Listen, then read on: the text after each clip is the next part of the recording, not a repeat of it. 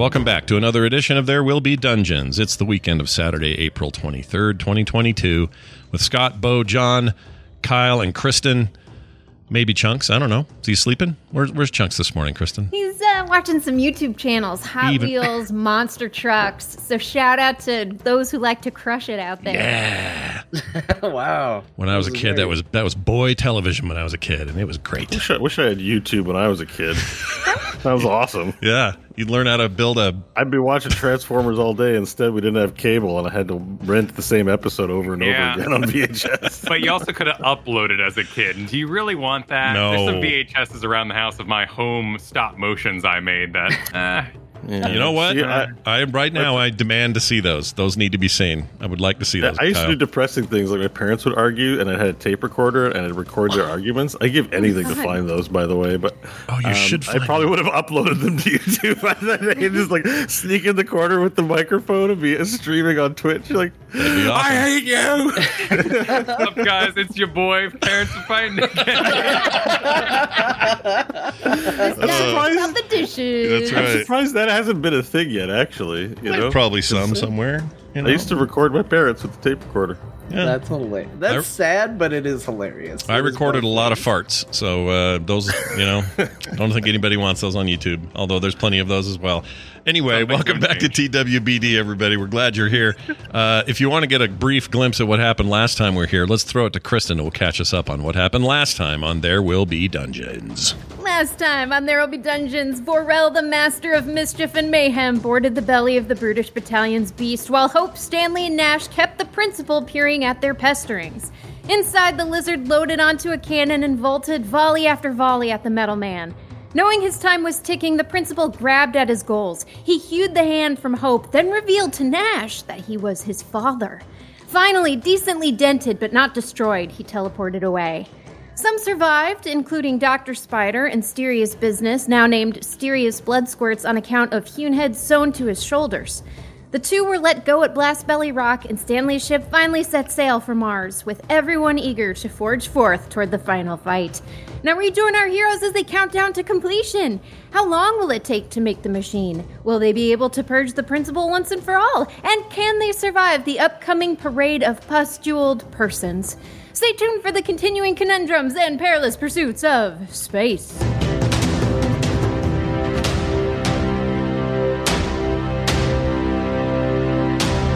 All right, it's on you, Bo, to make this work. All right. So we raise up on our scene today from black into a lush green field.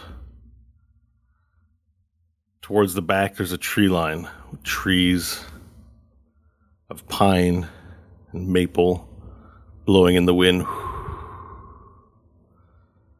We see a bandaged man in slacks and a t-shirt. It's Nash Maggard. Nash, before you are several logs of wood and an axe buried into one of the logs. There's a chopping block next to these logs of wood. And you somehow have this knowledge that you needed to chop this wood.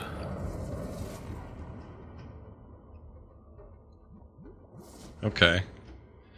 Irresistible, I guess, yeah? Just gotta chop it. You're in control of your character, but you feel that you know that you have to chop this wood to keep the house warm, probably. All right, I'll chop wood. All right. Wood. Let's make a survival roll, please. Okay. Survival, wow. I don't like the sound of that from chopping wood. Or you can make a strength athletics check. I would accept either. I'll do survival. I got better numbers. Except when it's a natty 1 and a 7 total. Okay, so you go to you go to raise up the axe, and your form is bad. You use both hands and you clutch it at the end, and you raise the axe up, and we look up at you, seeing the axe raised, and the metal of the axe flies through the air as you whip it back, and it flies backwards, and you hear the sound of breaking glass. Great. I would try it again. is what I would do. All right. So I'm going to need a quick second here. All right. No worries.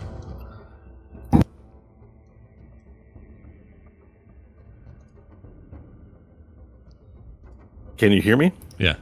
Hello? Yeah. Perfect. Can you hear us? So you turn around and look to see, well, you don't turn around and look. Actually, you pick up your axe again, but there's no more axe metal on it. The axe part is gone. You can't really do it again unless you're going to thwack it with the wood. The metal's gone? Yeah, so you lifted up the axe. Yeah, yeah. And the head of the axe flew off the handle. Broke a window. And smashed some glass somewhere. So I have no other tools in this. I mean, it is a dream state, right? So can I conjure another axe? I can't. Make an insight check, please. Okay. All right. Because it feels very dreamy is all I'm saying. That'd be an 11. No, seems pretty normal. You're just out here with your axe. As you look around for the axe in puzzlement, you hear a voice yell from behind you. Nash, what are you doing? Ah! I'd say. I'd whip around and see what I could see, knowing who that voice is or who I think it is, and I would look to see if I could see the principal standing there. All right. Yeah, you turn around and you see a chalet, a little cottage out in the woods next to a river stream. And you see the head of the principal poking out of the door, yelling at you. Nash, get in here right away. It's time to get to work. What have I told you about chopping firewood without doing proper form? You're an embarrassment to this family. Get in here. All right. This is a really good fail state for axe chopping. All right, I'll go. Principal disappears. The chrome man disappears inside the building. Okay, I'll go over there, but I'll do so cautiously, not stealthily or anything. But I'll just be careful and keep my eyes out for whatever. Do you want to do any scouting checks before you move into the building? Anything of the sort? Let's see. Could I do an Arcana check just to check about see what kind of magic's going on here? Yeah, you can. All right. Oh, natural 20 for a 28. All right. Really, the entire universe is magic. You sort of have this third eye intuition about just looking at the trees and thinking, just isn't life magic? Wow. And you realize there's magic all around you. Do I... And then a voice breaks out and says, Nash, get in here. Okay.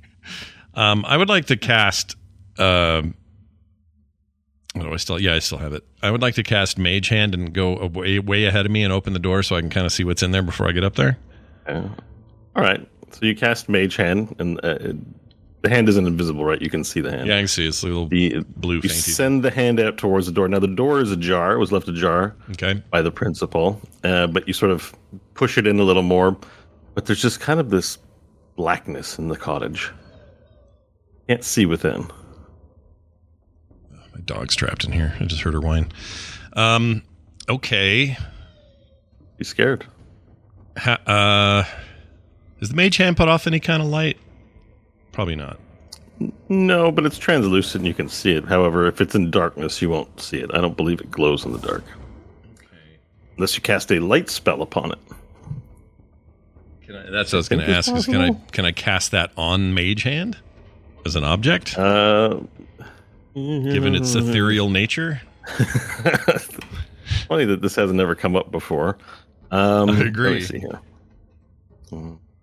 Spells do you have? Cantrips. I can target an object held or worn by a hostile creature. Okay, so I could have it pick up something that I could cast it on and carry it in there if I wanted. Yeah, it's not really clear on if a hand is a creature or an object or a spell effect. It doesn't really say, so I'm going to rule, you can put light on your hand. Okay, I then will cast light on the hand to try to lighten up that void in there and see what I can see. Yeah. And neither, I think, requires concentration, so this is possible. Yeah. From that perspective. Yeah.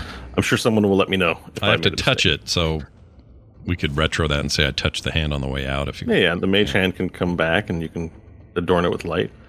And as you, so then it begins to glow with shining light, and you send it forward to the cottage, and the mage hand disappears into the blackness of the doorway. Not illuminating anything, just disappears? Doesn't seem to illuminate anything. The mage hand is still present in there. You don't feel its essence disappearing. I would like to try to persuade the entity to come outside, and we'll yell, "Meet me outside!" All right, and the principal's head then appears from the doorway and begins berating you. Nash, you know it's time to get to work. Quit playing around.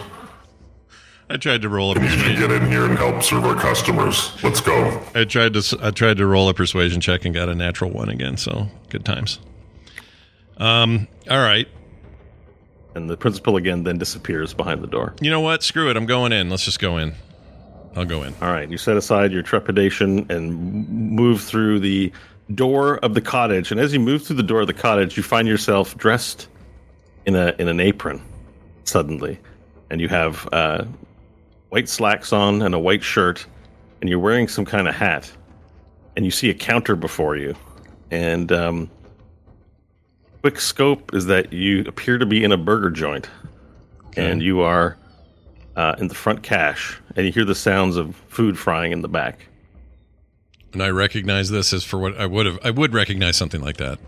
For the record, I would That's know. right. I would know Yeah. what an old burger joint looks like from the books. Yeah. You're immediately in a burger joint, and then you hear a voice coming from in front of you, but you can't see where. It says, "Hello,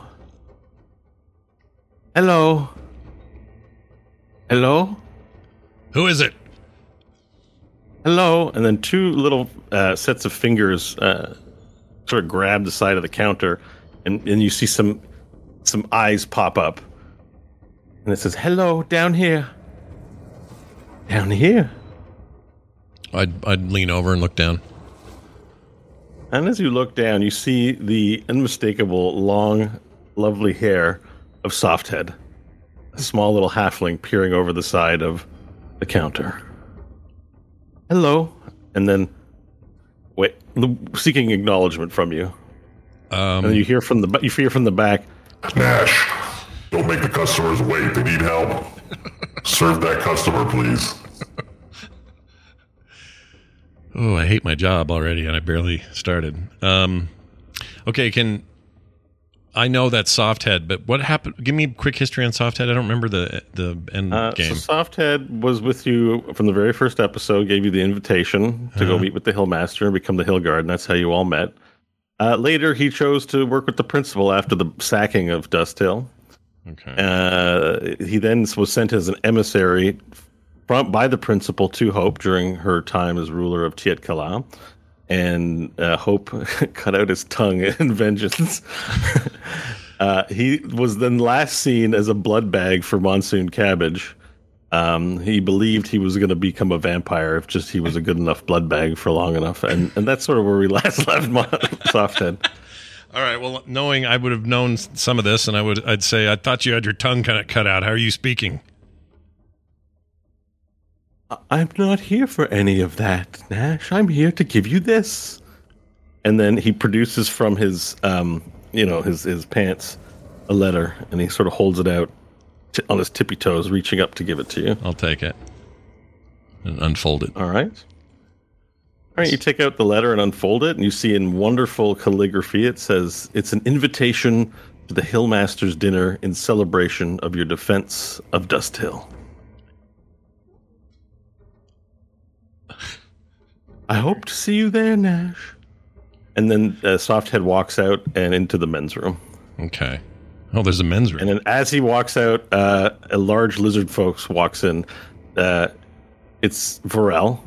He walks in, but he's wearing jeans and Dockers and a hoodie, and he has glasses over his head, and he looks hungover. Okay. I think I know. And Varel, you enter into the scene. You've received your invitation to the Hillmaster's dinner, and the invitation has asked you to meet at Varel's Sandburgers. That's the burger joint you walk into. So this is real Varel. Do I know that? Or do I still wonder if this is all big? That's Varel. Varel's walked in. He's wearing jeans. He's wearing a hoodie, and he's got a T-shirt on. He's wearing sunglasses. He would never do that, though. He's kind of hung. He would never do that. He would wear. That's why Nash would never believe it, because you would be the naked lizard you are at all times, unless there was some really, really good reason why you had to dress up in something. Nash, quit monologuing to yourself and serve the customers. You hear from the back. All right, I'll kind of just go, Varel, I guess you're the customer. I don't know what's happening. What do you need? What do you want? What are you doing here?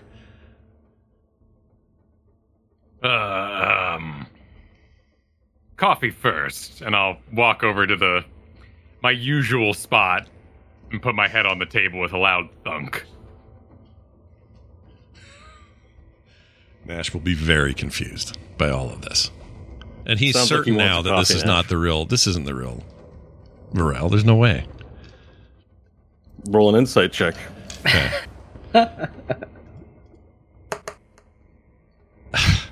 A 3. Prove it, you It's can't. the real Varel. Yeah, prove it you can. All right. Well, then there's no customers to serve, so I'll just stand there like an idiot. Well, you were requested. Coffee was requested. Oh, that's right. Sorry. I was thinking self-serve for some reason. All right. I'm coming right up, I'll say, and I'll act like I know what I'm doing. Look for what looks like a coffee pot. Make a food preparation roll, please, Nash. What's that under? Hold on. Just roll a dice and add your. Let's see. What's a good food one? And let's add your intellect. Let's see if you can put a coffee together or not. My super high intellect. All right. Here we go. Man, 7, 8, 9. I got a 9. Okay, you do a reasonable job at putting a coffee together. You put a little too much sand squid milk in. I think you put sugar in, which I don't think Varel takes. So the order's wrong. And you now have a coffee for Varel. Do you want to bring it to him? Yeah, I'll take it. If I can get around the counter there, I'll take it over to his table and set it down. All right. So, yeah, Nash approaches you and delivers your coffee. All right, I warm my hands on it, adjust my glasses, put on my hoodie, give it a little string pull around my snot, and raise it up. And I'll just help myself, Nash, as per usual. I'll walk behind the counter and start working the machine. Okay. All right. This happens. And as you walk behind the counter, Hope walks in through the door. A stern and strict-looking tiefling in full military dress, replete with shoulder pads, full colors displayed, scars all over her face, a hat, like one of those hats, like an admiral's hat, and walks in. And Hope, you know, in spite of hating the disarray of this place, Varel Sandburgers is also a bastion of your country's freedom and liberty. And thus, you make it a point to visit every now and then. And you walk in.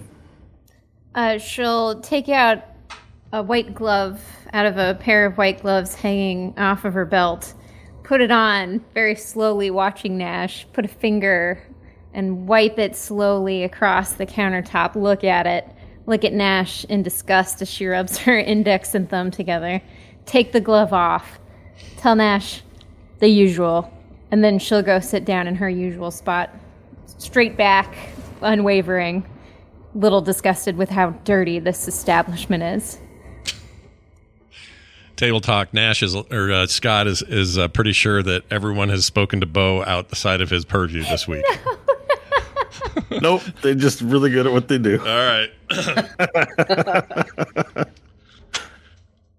I'll say, I'll start to realize that I just have to play along, and I'll go, Hope, you want anything? You hungry?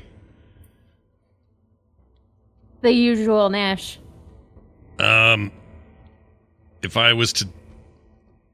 Well, pretend I don't know what the usual is. Just tell me what that is. Pretend. We talked about this last time, Nash. I won't be telling you again. Oh, shit. Do I have any idea what she wants? Let's make sure. Well, we can solve this with rules. Let's make an investigation check as you investigate the corners of your brain. Great. Please be a good roll. Oh my lord! 7. It keeps tipping over from good numbers. You think there's a burger involved? There's a burger involved? The notion that there's a burger involved in the usual surfaces, but you don't know how accurate that is. Okay, so Rel, meanwhile, has made his coffee to his liking. what's the main burger here? Do I know what that is at least? Yeah, it's the sand burger. Okay, so I'll do this. I'll make her a sand burger, and I will assume, since she's like a little demon lady, she likes well done burgers. So I will cook it well done. And then I'll say, remind me, what do you like on top of this? Hoping she'll let a little something out.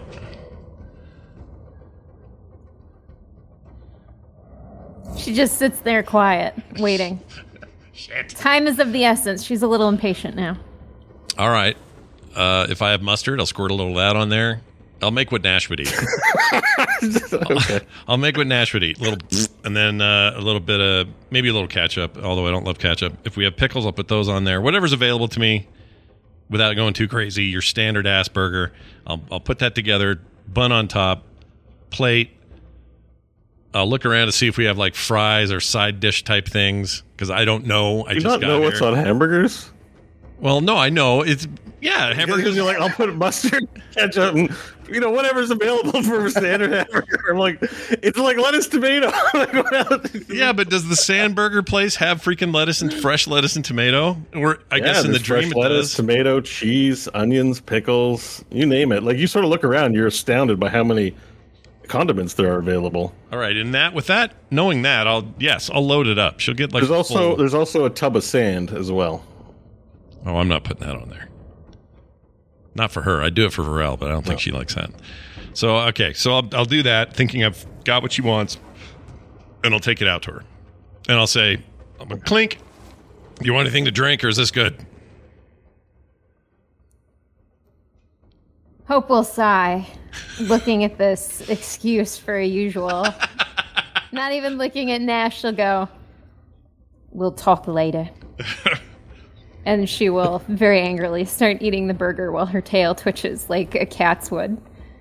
All right, and as this scene plays out, the door opens again, and in walks Stanley. Now, Stanley is wearing a diaper, and he's got a striped shirt on, and he's got a cap with a propeller spinning on the top of it, and he's still got his mustache and his thing, but he's dressed up like a little boy, little baby boy. Shit.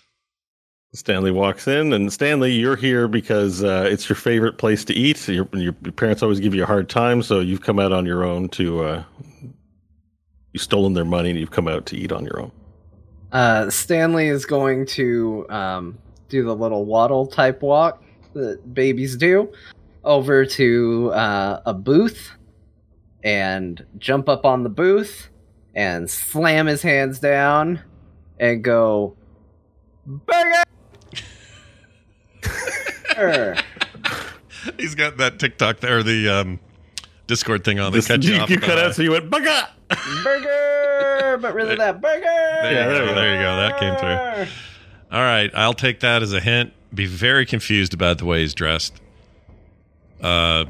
Make a burger in the same way I made it for Hope. No sand.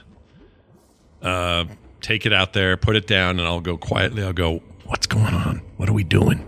The second the burger hits, Stanley looks down, kind of flips through the burger with his hands, and then goes and pushes the plate and the burger onto the floor. I will Burger! I'll look down at it on the floor and just sort of be, nonplussed about it. And I'll say, so with this loud noise, the principal actually appears from behind in the kitchen, and he goes, Nash, what's this loud noise I'm hearing? there's a customer out here who I think I know who's being a kind of a dick about his burger.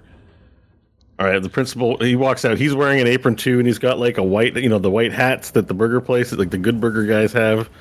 And he comes out and he walks up to Stanley and he says, I'm very sorry, sir. We'll make that again for you free of charge. What can my son make for you? He called me a dirty word. He didn't.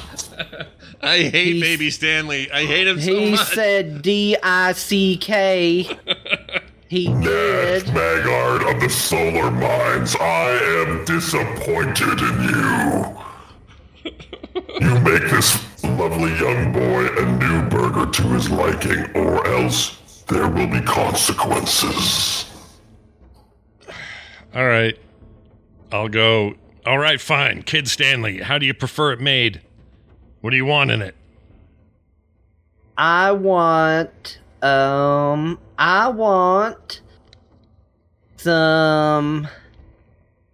lettuce and tomatoes and jelly beans and mustard. And I assume you want the meat and the bun with it. Why do you smell like a butthole? I'll just sort of blankly stare at him and turn around and go get ready to make his burger. And I will see if we've got. Do we have jelly beans? Surprisingly enough, you look through the cupboards and you find a whole pile of jelly beans. All right, like Smarties and M&Ms and chocolate confectionery, veiny Snickers bars, and Kit Kats. Oh, that Snickers story pervades everything I do, I swear. All right, I'll make it. I'll make it to his specifications best I can. Okay, let's make a burger roll, please. Okay, here we go. Add your intelligence. 20 and 3. Here we go. Okay, that's better. 20 not natural. Okay, so you motivated by your father/boss and Stanley's insults, you managed to make a burger that you think is fit for a little child king. Okay. And you bring it out to Stanley and place it before him. I'll go, here you go, little guy, eat up. Stanley takes it and he just mushes his fingers deep into the patty and the bun and just holds it up to his mouth and just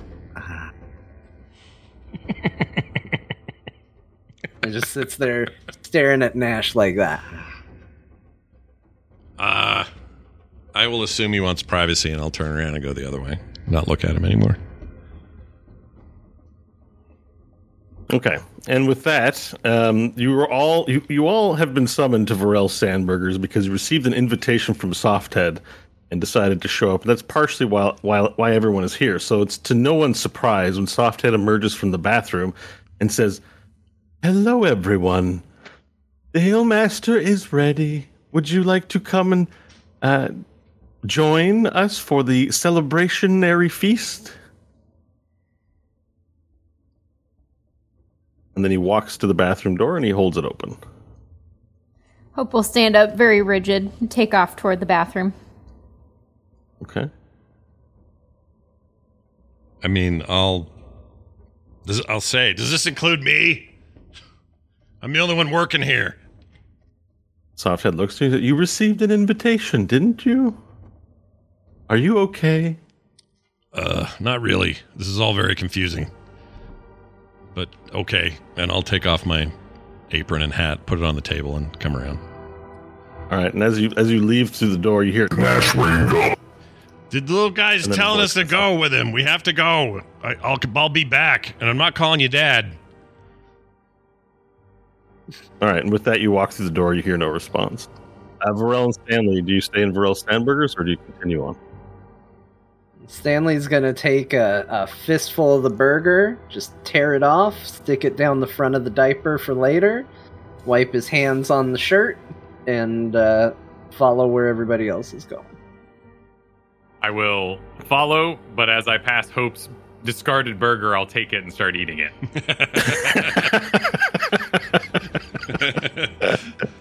Perfect. All right, and as you all walk through the door, in sort of this time-bendy fashion, everyone syncs up in time, and then whoosh, we're back in the Hillmaster's tent in Dust Hill.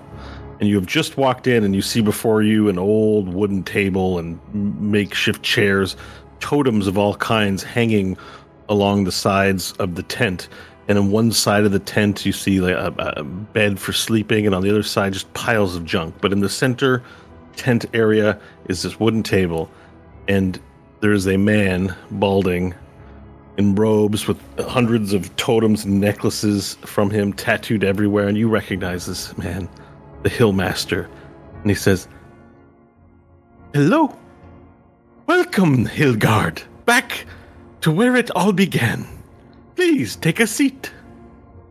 And Hope Varel and Stanley, your address has changed back to something more resembling your normal selves at this point. Unless you wish to keep it, but you are looking that way. Nash, you are here as well. And he says, please, have a seat. Our guest of honor is bringing us a feast today, and when he arrives, we will begin eating. But before then, I thought we could all talk and reminisce about the past. Am I wearing? Please, sit. Am I still wearing the diner clothes and stuff, or can I change back too? You can change back too if you like. I'll do that. Very good. Won't you sit, Stanley? Before Stanley sits, he takes a kind of discreet look down his pants to see if there's any burger stuff down there. There's still burger stuff down there. Just the burger stuff you were born with. Awkwardly sits down at the table. Yeah, you can keep any props you want from that last little bit if you think it's funny. Yeah. So does everyone take a seat at the table? Yeah. Yeah.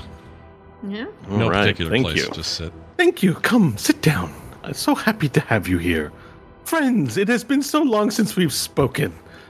I just want to say that I am so very proud of you and very proud of me for the part I played in bringing us all together many, many years ago. You have come a long way. Hope. Do you remember when you used to play with Jimster in the garage and make the cars for us? Yeah, of course I do. Did you think that years from now you would be the queen of a kingdom and a great warrior?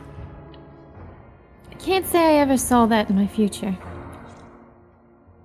And if you had to do it all over again, would you do it? Hope kind of pauses. And then she looks around at her friends.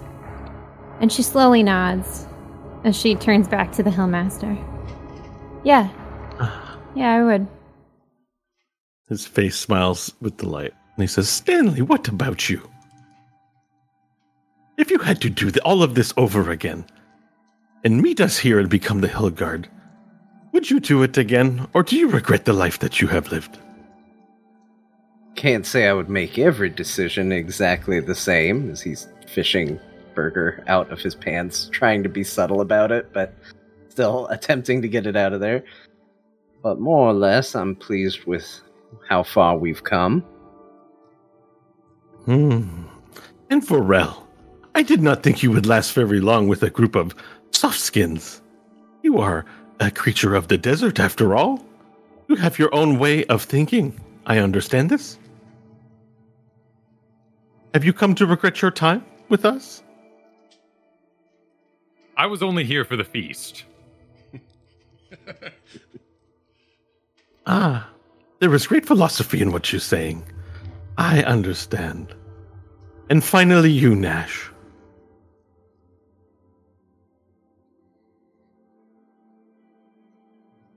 I mean, I'm not even sure what the hell's going on. And while I'm talking, I'm actually looking down my shirt to see if that mouth is still there.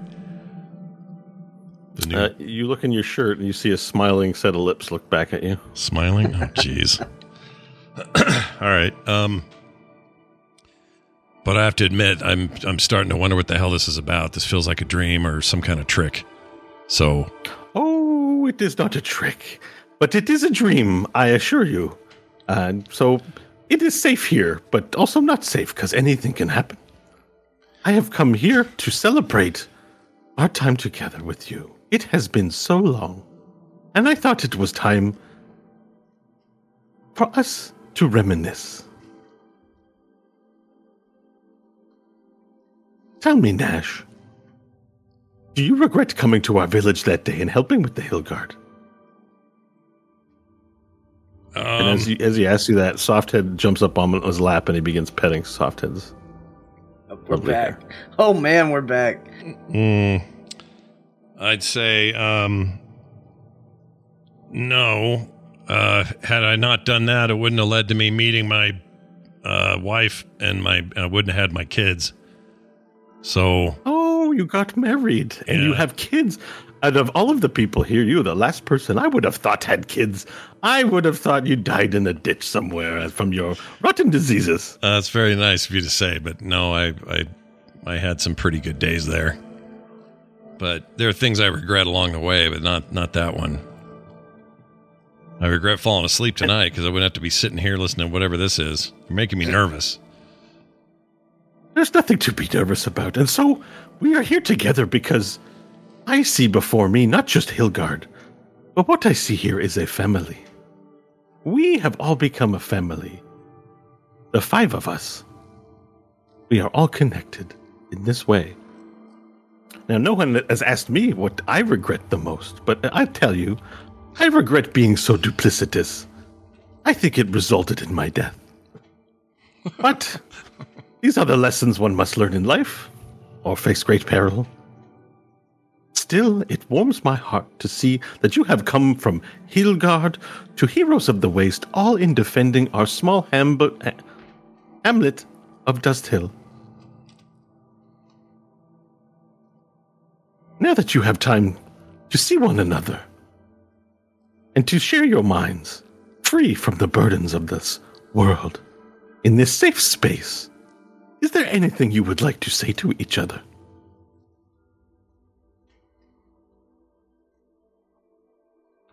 I'm confused as to why you think you're part of this.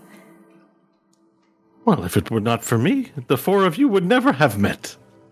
I am the catalyst for what you have become, like a match struck to wood. That's fine, but how are you here? That doesn't make any sense. I have come here to the spirit world. I have sought you out to find out what it is you are doing and how your stories have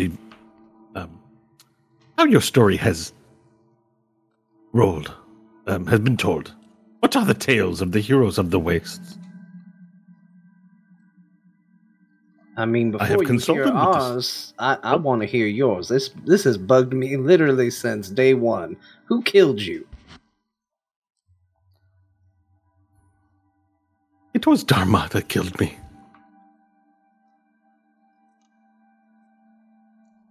We got into an altercation, and I fell down the hole. So you're still dead. The previous Hilgard caught wind of my betrayal of them. And they sought to dethrone me from my power. And there was a bit of a argument, let's say, in the engine room in Dust Hill. I forget the particulars of how exactly it played out, but they ended me. I tried to escape, and I fell down the pit.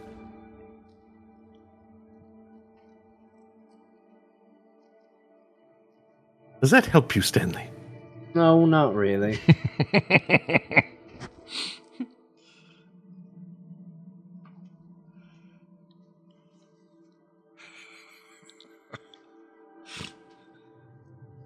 Well, is there anything you would like to say to each other now that you're together? Perhaps I'll start, and I will say, I am very glad I got to know you guys. Even though you failed in defending me, my soul is at peace knowing that you are out there, protecting the weak. With your strength. It's hard to know what to say about each other because we're around each other all the time. So before this weird dream construct you got going here, we were all hanging out like usual, doing stuff and, getting work done. But that is exactly why it is important. It is those we take for granted that we forget to say the most obvious things. and the spirit ripples. Tell me. Things in your lives may come to a resolution soon. And you may not get a chance again. Excuse me.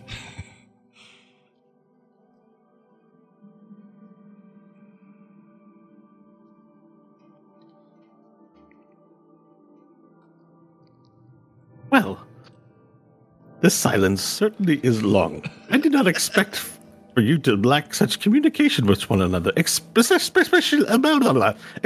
you, Stanley. I don't know. Why are we here? Why are you a part of this? You brought me here. I did no such thing. I haven't thought about you in a long time. What was not you? I meant you. It was him. He raises his hand to Nash. Of course this was Nash. I should have known that this was going to somehow be your fault. Hold on a second. I didn't ask for any of this. I'm in here in the same way you are. I don't even know what's going on. You guys are ordering burgers, and I'm getting the orders wrong, and Darth Vader over there yelling at me the whole time. I don't know. Honestly, I should have known the second I turned up as a baby that this was Nash was responsible for all of this. But I did. I'm just licking my fingers in the corner. Is none of this real? No. It's a dream, I think, Varel. Oh. Then I wish to leave and fight something glorious. Well, I have a feeling you may leave. We don't have the control over that. You may leave when Nash releases you. Hold on a second. Wake up. I'm not. What do you mean? Imagine me doing something better than this. But how am I doing this? I'll ask him, Softhead. How am I controlling this? I don't even know about it. Your soul cries out in pain. And through that pain, I heard your call in the spirit realm. And I thought, as Hillmaster, it is my job to lead my people, to protect them, to keep the family unit together. And I thought, I shall bring these friends and family together. Wait. And I did this at your behest. Nash, if we're in your head, can you take us to the solar mines? We need a map or something. If you can get us anywhere you could take us, we could see it. Yeah, stop dreaming about this loser and dream about something useful to us. All right, hold on a second, and I'll go. Just like really focus and like concentrate on. Make an Arcana check, please. All right.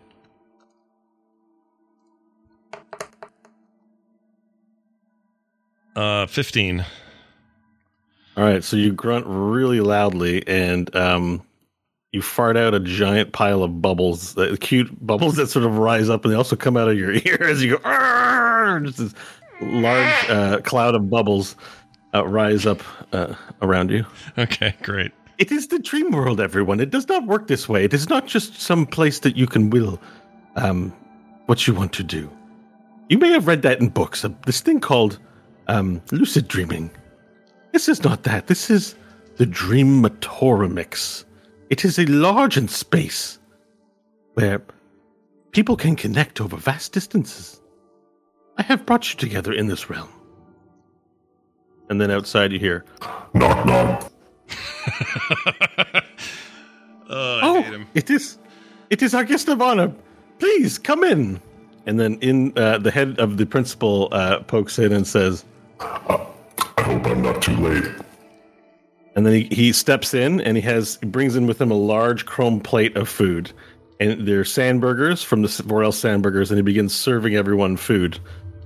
And then the Hillmaster goes, oh, my favorite, the sandburgers. I love these so much. I miss the sandburgers so much of the desert. Thank you, Principal. Of course, Hillmaster.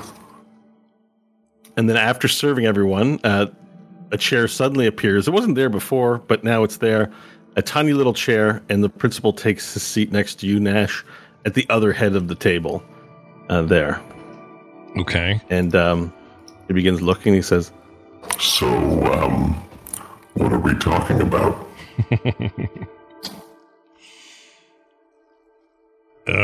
we were just telling one another about the regrets in the choices they made since coming to Dust Hill. And the principal looks somber. And I was just trying to get them to say nice things about one another. To tell them that perhaps they love one another, or something that they appreciate about one another. But I think they're a bit tongue-tied. Oh no, I'm happy to share. Hey Nash, I really appreciate that you have pulled us all into your daddy drama. Thanks for this. It wasn't my choice. I don't know who did this. It wasn't me. And I'll look at the, if this is really actually the principal, I'll look straight at him and go, you did this.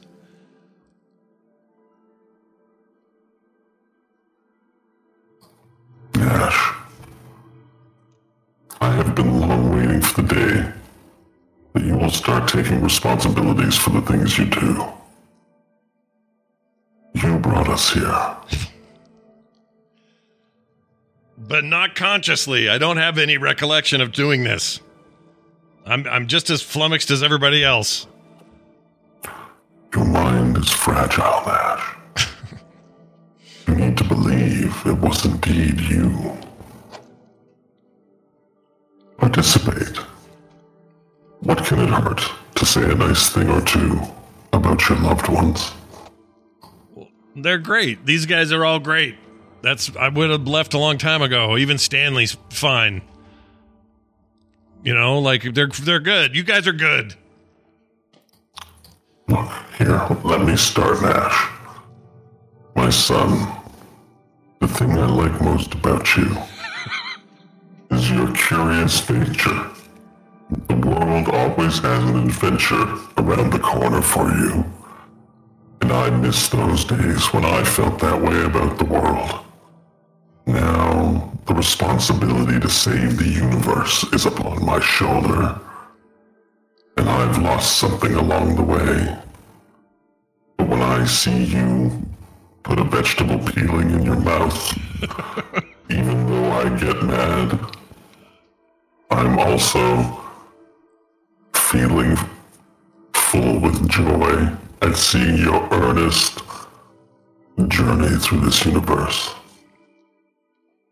I love you, Nash. Jeez. All right. Well, See, that was not so bad. Thank you very much, Principal. The good example. Great way to get started. but he's like the Dark someone else Lord like to of go, everything. He's the Dark Lord. He's not the friendly. I don't even know if he's really my dad. This could all just be bullshit. And if Stanley and Varel or whoever's right about me being in my own dream here, I don't even believe it. And and I made it. It's all horse shit. Nash is not happy about this. He thinks this is all. Nash, you need to calm down. You know what happens when you get this way.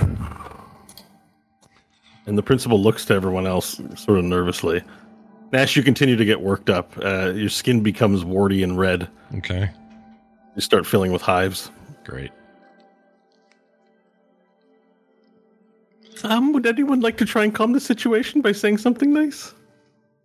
I mean, I think I'm grateful because for a moment there I thought the next shocking reveal was that I was going to end up being the principal, but considering how he feels about Nash, but I definitely don't feel any admiration when he lights up a vegetable peel and puts it in his mouth, so I feel safe to say that one isn't going to be happening. Panic begins spreading across the Hillmaster's face as this is the opposite of what he intended. And the principal looks at you and says, yes, he is quite juvenile at times. I wish he would learn to grow up.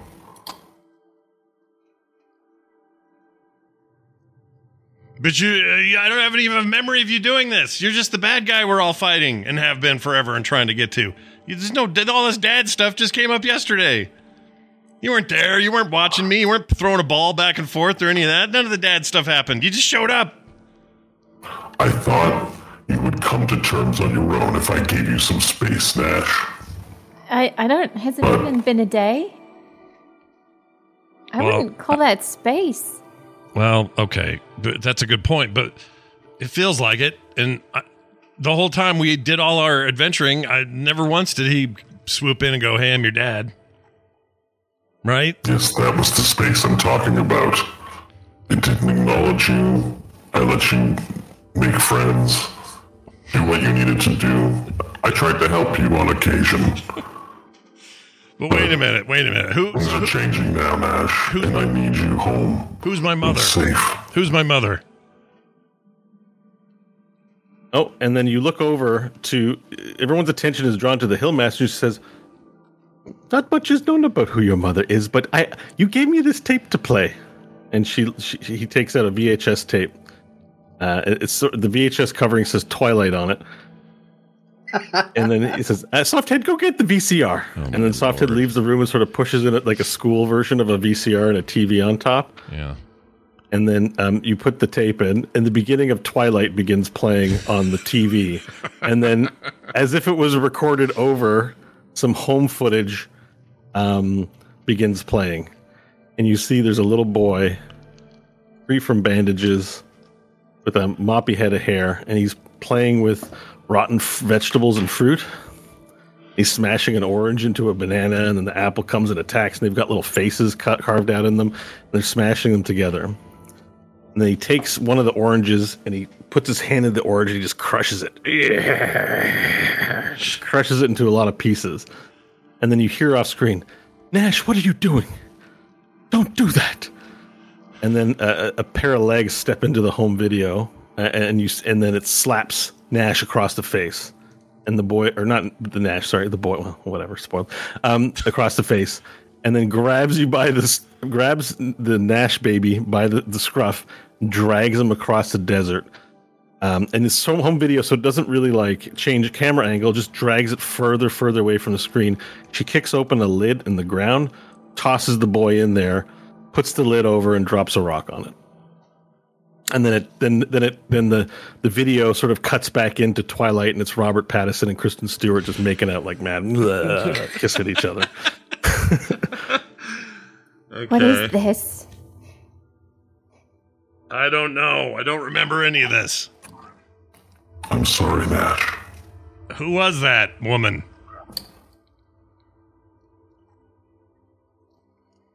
She was your first mother. First mother? Yes. I have more than one? You lived a life before you were proper Nash. You were a little boy called Jesus.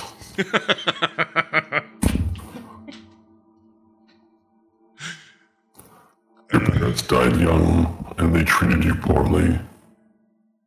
And you joined a roving band of marauders. And during your time there, you became disillusioned with the violence of the desert, and you began preaching nonviolence and peace. And you began to accrue followers within your tribe. And then one day, an evil band of opposing marauders attacked your camp, killing everyone you loved. And from that day forward, you vowed never to be nonviolent again. That's when I found you broken. And in your lost ravings preached about the power of Chrome. And I helped you find a way to douse yourself in Chrome. And you walked the Silver Road until you died.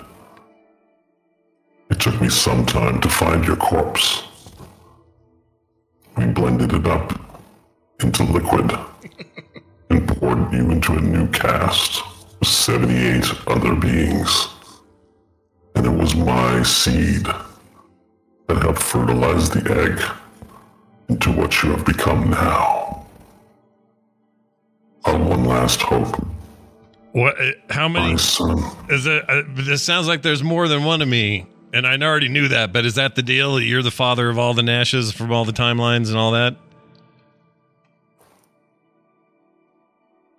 The many Nashes that you have encountered are a byproduct of the mana wave radiation and the dragon metal heart you have in your soul, or in your chest. I have a way to end this madness. Come to the solar mines, complete your chroming, and the many Nashes will stop, and you will take your place by my side as the son of the steel god, Jesus Chrome. And from there, you can love the many beings of chrome and vegetable peelings. And your companions can join me as generals in our new world order.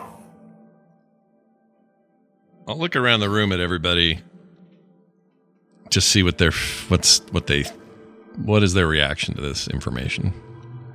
That sounds like a very tantalizing proposition, I must say. I mean, as long as we... Oh, sorry, go for it.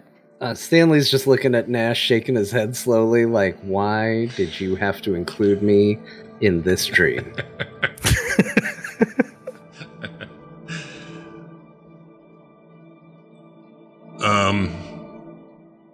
What is Varel's status if I look at him?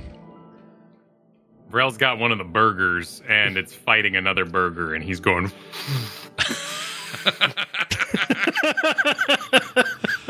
Focused on war, that's good. All right, so I'll look at Hope. What do I get out of Hope? I have no interest in joining, but if he wants to let us put that machine in the ground, I guess he could stay in the solar mines. Machine.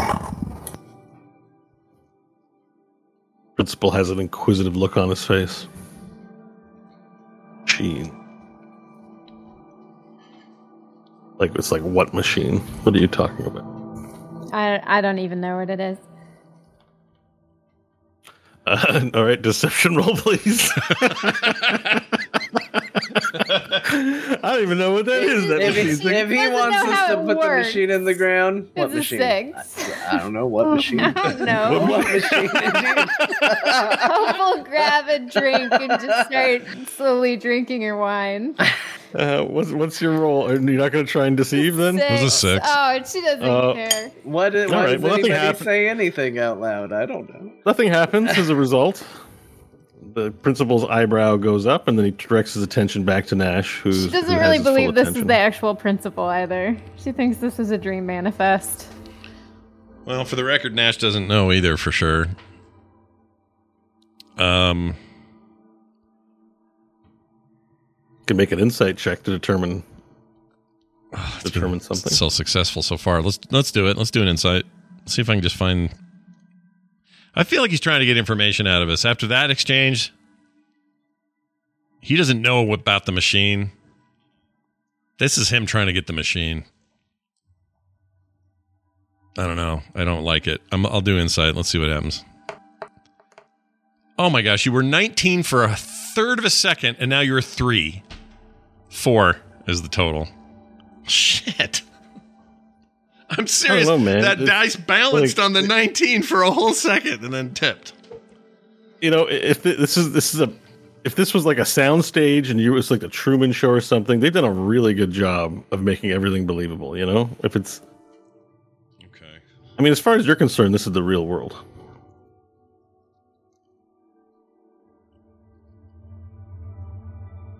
This is really happening. The stakes are high.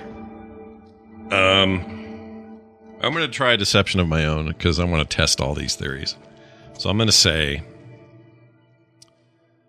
so Dad, if that is who you really are, That is your real name. how do you not know about the machine? You seem like you don't know what the machine is.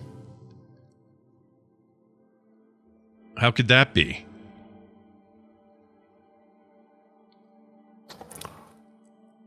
Yes. What is this machine? I have not heard of a machine. If there is a machine, it is my machine, and I know of them. What machine does your friend Hope speak of? Well, it must be a machine you already know about because you know about all the machines. So, whatever machine that is, you already know. Definitely father and son.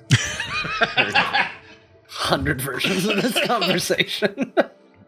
Whatever it is you are planning, it will fail. And you may believe that you'll die heroically against my grasp.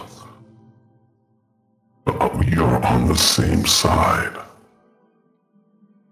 The flesh isn't perfect. The flesh was designed to wither and die, but more importantly, the flesh was designed to be corruptible by the gods. So why did your perfect body take so much damage there on the ship? You had to leave.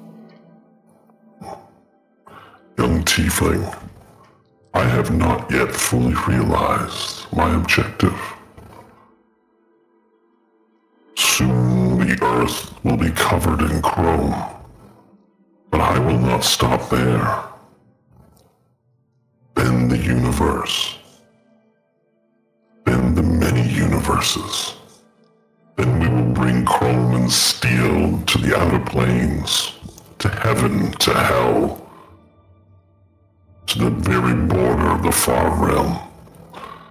And then we will find the weir, and we will bring our chrome fist there. And then all will be chrome, and no flesh will be corruptible, and no gods or demons will ever again be able to harm the prime material plane. I have lived 1,000 years, and there is no solution to the gods and demons except their total annihilation by way of chrome. I'm gonna go. Okay, this is bad. Blah blah blah. Wake up, blah. Nash, and I'm gonna slap myself with my right hand, left hand, little hand. Little hand's gonna smack me. I'll go. Voice, say something down there. Chest mouth, say something. Blah blah blah blah blah. Wake up, and I'll just start yelling. No, Scott's had enough of this. All right, make it's kind of a roll, a wake up roll, right? Yeah. All right, let's try a performance roll, please. Let's go. Here we go. I don't know why I'm rushing you. It's fine. Let's go. Roll the dice. Come on. My gosh, a natural 1 for a 5. All right, as you do all this stuff, you actually smack yourself pretty hard, and one of your teeth comes flying out, and then your baby hand sticks its thumb into your eye and actually like hurts you, and your other hand, you're just a mess. You fall out of your chair, and the chair breaks and is like in a complete pile beside you. And the principal, to add insult to injury, the principal then looks down at you and says, Nash, grow up. I'm changing sides. I'm joining the principal. Bye, everybody. Right. Oh, well, I like how he handles things. Gosh dang it. But the one problem that also happens is as you keep doing it, you find you can't stop now. So all this gesticulating, you'd think with all this that happened, you'd stop, but you actually find that you've lost control of yourself and you can't stop. And you're starting to go, ah, and Nash gets set on fire. Yeah, dude. Sweet. And so the Hillmaster looks around and says, I want to thank everyone for coming today. I don't know this went exactly as planned, but let me tell you that family is not forever, and it is very important to tell one another how much they love each other. So, if I can leave you with one last word of wisdom before I depart back to the spirit realm from which I came, hold on tight to each other. Enjoy the moments you have on this planet. While I'm on fire, he's saying all this, right? While I'm burning. You're on fire. Okay. Learn to be compassionate and care for one another. And this time the principal actually responds and says, Compassion and caring will not save us from gods and demons. and with that the principal also gets up and walks out of the tent. And Nash is now a giant fireball, and everyone's starting to sweat. And you're going, ah! And the entire tent explodes.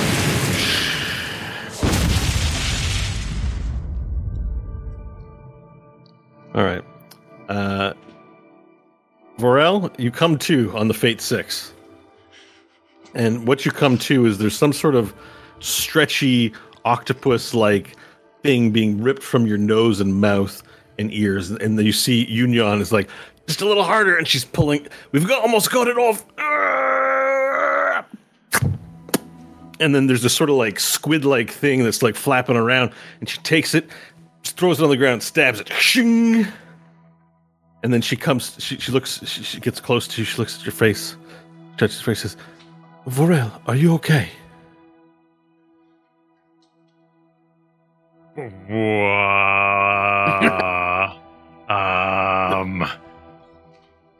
There was some kind of mind fluff upon you.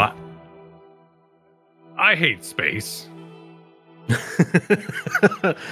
It's okay, I understand. And then she sort of she takes your head in hers and she says, "We've got to help your friends, please." Or her head in your she takes your head in her hands and says, "We've got to help your friends, please." Are they fluffed as well? Yes, we're trying to get them off. Only you have the strength to pull them off.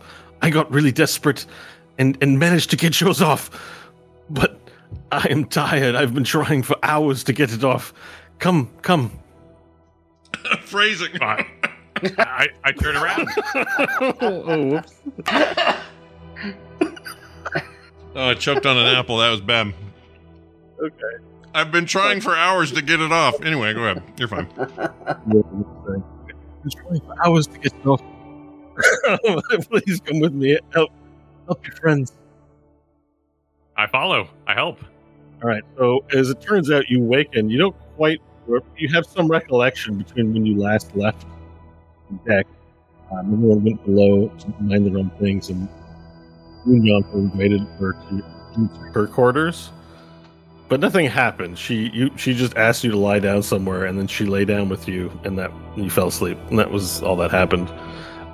So you go back to the quarters where Nash and Hope are, and Stanley's been brought there as well, sort of in the crew quarters, and they're all lying completely still on the ground with these green, like, flesh beings on, like, they kind of look like green and mucusy, like there's a mucus membrane, like an octopus or a sea creature, and all their tentacles are like 2 tentacles are in the nose, 1 tentacle's in the mouth, 2 are in the ear, and 2 of them are wrapped around their neck as they're lying still on the ground. All right, I'll help Stanley first because I know he hates it most. Okay, perfect. So, do you want to cut it off, pull it out? How do you want to do this? I guess I'd just give it a yank first. Stanley's got some hair, so I will grab the back of his hair. Okay. And I will grab the front of his face and see if I can, All right, make an athletics check, please. 27.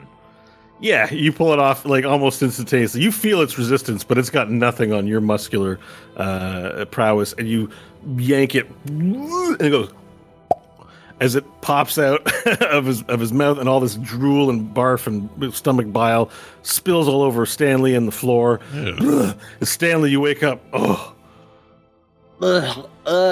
What? Oh boy, that was real, wasn't it? You've been fluffed.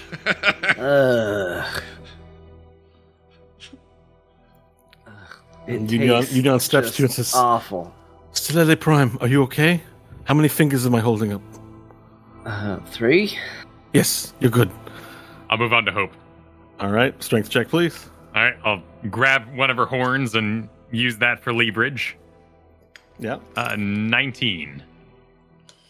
Okay, so you pull a little bit, and you manage to get it halfway out, but then this one's staying stuck in. It's very difficult. You're going to need some assistance or a better idea. Stanley will come over and help, seeing it. All right, then let's have you both make strength checks, please. Athletics checks. This will be an impressive feat. Here we go. 28. Oh, that's not bad. 16. For Stanley, that's not bad. Okay, so Stanley, you hold Hope still. As this time, Vorel, you put your foot up against the wall, and there's some grunting going on, and then you pull out the mind fluff, and Hope, you wake up seeing just this gross thing of tentacles and slime ripped out of your face as stomach bile and mucus dribbles all over you and the floor as well. Oh, she'll go for it on all fours and just start retching. Okay. Perfect. There's one remaining with the mind fluffs attached to his face, and that's Nash Magard of the Solar Mind. Look at him. He doesn't have it's a little more difficult. It's also stuck in his shoulder mouth. Yeah, he doesn't have hair either or horns, so I'll kind of like debate how I'm going to do it. So I decide to take his baby hand in one hand, like I'm arm wrestling it. Yeah. I'm going to try to leverage that apart. All right. And I imagine you sort of like put either foot on either side of him and lift him up to do it. Yeah. As you're over him. And as you do that, Nash explodes into a fireball. Everyone's going to make a dex save, please. Damn. Oh, no. Me included, by the way? Me also? No, you're fine. Okay. Oh, no, I do need you to make one. Sorry. Yes, you included. What was the save? I'm sorry. Dexterity save, Dex, please. okay. An 8, a 9. 19. 22. 23. Good lord. You got a 9, Nash? Yeah. I have a shit. All right. Shit dexterity. So everyone takes 15 fire damage from the save, and Nash, you take 30 damage. Damn it. Wait, hang on. Let me see if I might have to be in a rage. Hang on. Let me check. Oh, some of you might have fire resistance. We're all close to Varel, that's right. Yeah, so inside your stormer, because of powerful reaction. Hang on. Shielding storm. Each creature of your choice that has damage resistance. Storm aura. Mastery of the storm. From your storm aura feature. Huh? Well, Gain the benefit of your storm aura, even when your storm aura isn't active. All right, so everyone Hell up there, yeah. 10 feet of me has fire resist of 10, half. All right, So cut it's the half damage. of a half. Yeah. So Cut 30 you for 30 me. and half to 15. Or 15 Nash. for me, yeah. Okay. Yeah. Hold on. All right, but in spite of it not doing a lot of damage, you now look like burnt toast. Like you're all charred everywhere. Great. Did the thing take damage? They did indeed, and they shrivel up into a crisp. All three of them. I don't know what you did with yours in the room, if you brought it with you. Does Hope have any specific fire resistance as a tiefling? Yeah, she's got fire resistance. Oh, okay. I don't know if it was enough to do anything big here. All right, so Nash, you wake up in an explosion. The last thing you remember is talking to the principal and getting really upset, and then hitting yourself in the face and poking yourself in the eye, and catching on fire, exploding at the principal's or at the Hillmaster's house. I'll lay there for a second, prop my head up, and then go, I knew it was a dream. The whole time I knew this was fake. He's just trying to get that machine. He's nobody's father. This is all bullshit. Yeah, so notably, Stanley, Varel, Hope, you remember this event as well. The events we had. You were there. Nash, it might have been a dream, but we all experienced it. There were creatures attached to all our faces, and you literally just set us on fire. Well, that wasn't on purpose. That was just a kind of guy got a little overloaded, a little emotional, I guess. I didn't say it was on purpose. I said you did it. Well, you should be glad it's how we got out of there. No. Yeah? No.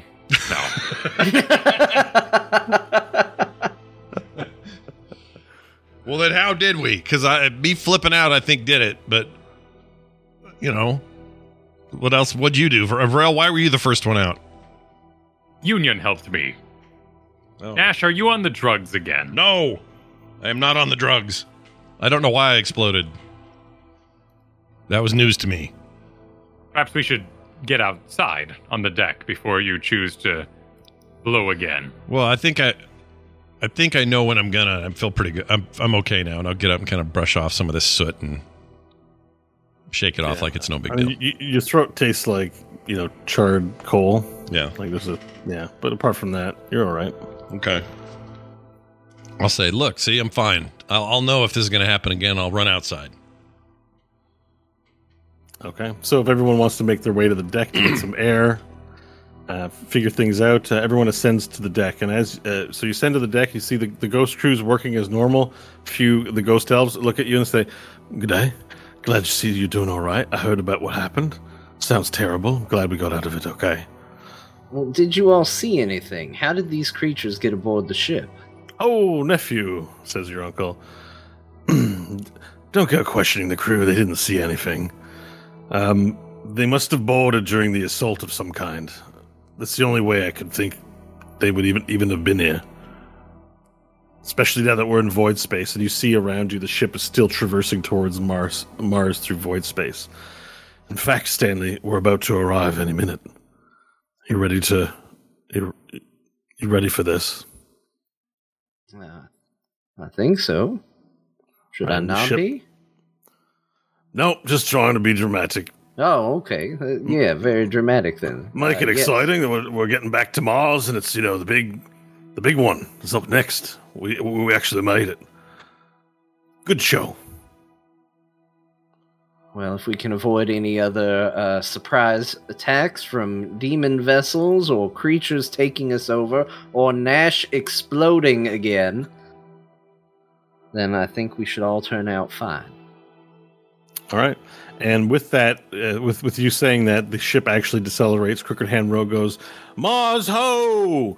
And the tear opens up in rift space, and the Fate 6 airship, so it's going super fast, then it suddenly decelerates as it hits space, and before you see the large brown planet of Mars, brown-red planet of Mars with a splotch of green on it. And Crooked Hand Row yells, I'm bringing it in, full landing. Everyone, hold on to something. And the ship begins descending and making its way towards the surface of Mars. I think this is where we'll take our break. And when we come back, we'll land on Mars, and we'll begin the next leg of the adventure. Perfect. Take 10, everybody. We'll be back shortly. Take 10. With more from today's episode. We'll see you then. All right, we're back, everybody. Bo, it's back to you, sir. All right, and we return to our party aboard the Fate 6, having just emerged from void space, flying above Mars, and Crooked Hand Row is taking the ship in quickly as it descends into the atmosphere, and we return to the Mars Terraforming Platforms station. I'm just going to move our Jeff and roll 20 to the map so you can see it. And the ship, as the ship descends, columns of elves begin forming to greet our heroes. Gently, Fate 6 is settled into the sand as it blows sand in all the different directions. From atop the ship, down below, a ladder rope is uncoiled, and down below you can see High Alpha Manthalodar, Admiral Chrysorius, 2 Elhandari elves, and the several columns of Elhandari soldiers there to greet you. The party descends from the ship, and High Elf Amanthalodar approaches to greet you. But and he acknowledges you first, Stanley. He says, Silili Prime, it warms my heart to see that you have returned. And have you been successful in your mission? And then he trails off as he sees Tungsten Wheel, who's descended just behind you. He says, Tungsten! And he approaches Tungsten and hugs him firmly. Just like a firm hug. And then he holds him out by his shoulders. He says, it is good that you're back. After all these years, you have grown old. And then Tungsten responds and says, you are quite old yourself, my old friend. And tell me, where is Dungelstar? And then from behind, between the columns, Dungelstar, whom you remember as the as the gentle elf running the Theater of Mortal Bodies, steps forward and says, Tungsten, come here! And Tungsten rushes out towards Dungelstar, and Dungelstar rushes out towards Tungsten, and they meet in the middle for a deep and passionate kiss. Very unlike elves to have such open display, but time slows down, and there's almost music in the air as they reach out and connect lips and begin kissing. It lasts for a long moment. Maybe a touch too long, but everyone's willing to give it its time as 2 old loves meet once again. As the kiss breaks off, Dungelstar opens his eyes and connects with yours, Stanley. And he says, The Solele Prime. Where is my assistant? You made off with my assistant. I would like him back, please.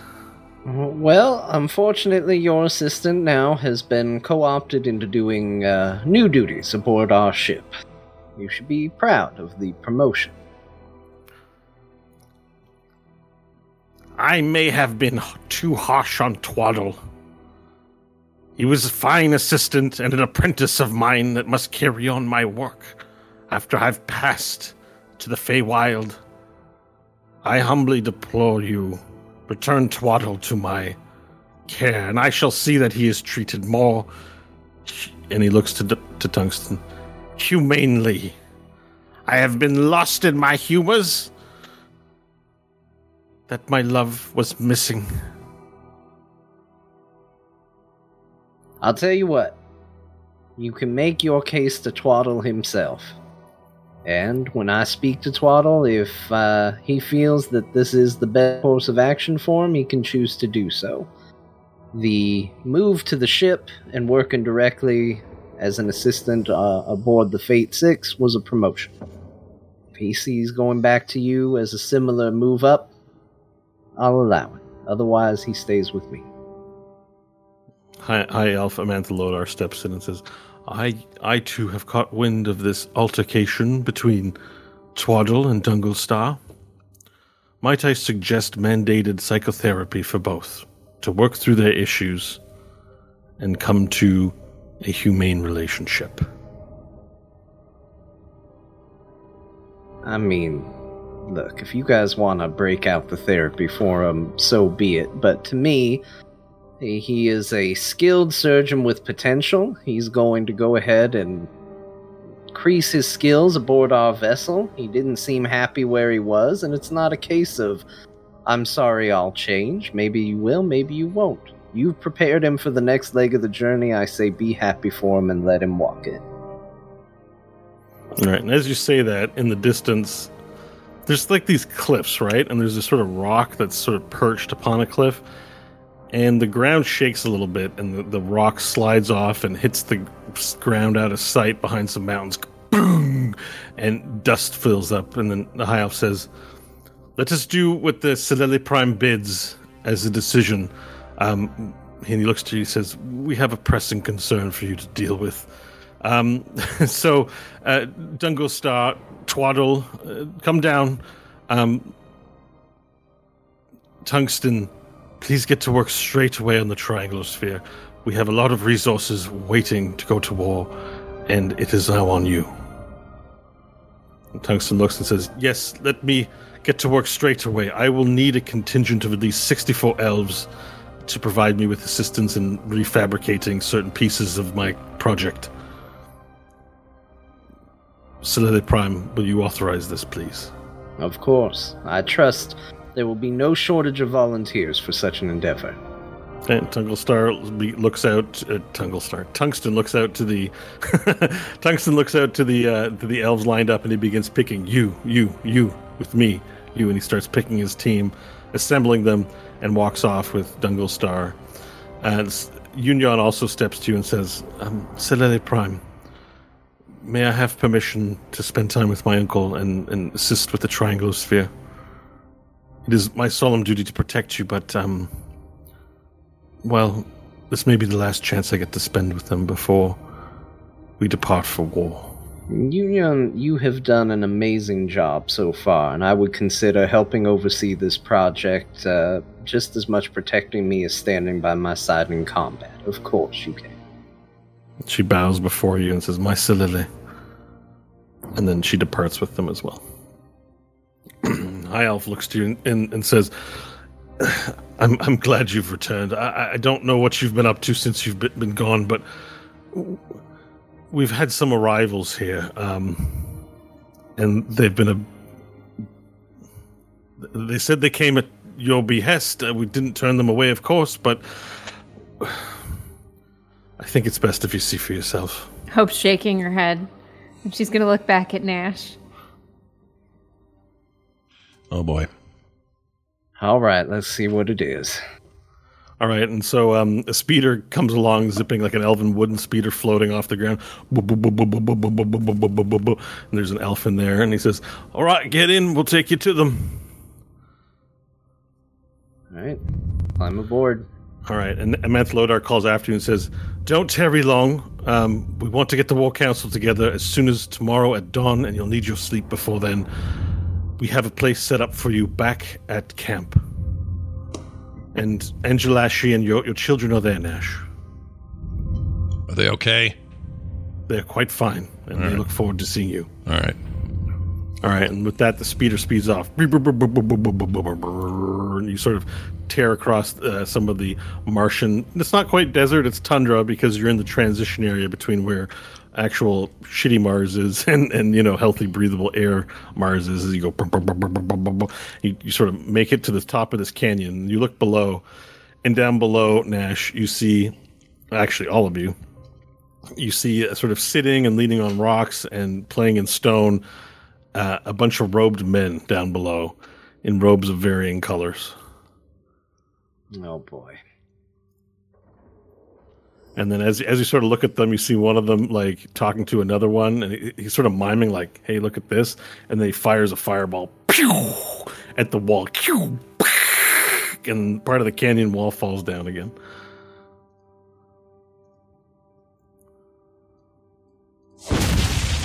There. A little late. And the elf chauffeur looks to you guys and says, "Right, Silele Prime, with your permission, I'd like to wait up here." No, I think that's a good idea. Look, Nash, if my history of dealing with you has been any indication, your likelihood of listening to me is slim, at best. As a matter of fact, listening to yourself is even questionable, but it is at least a higher chance.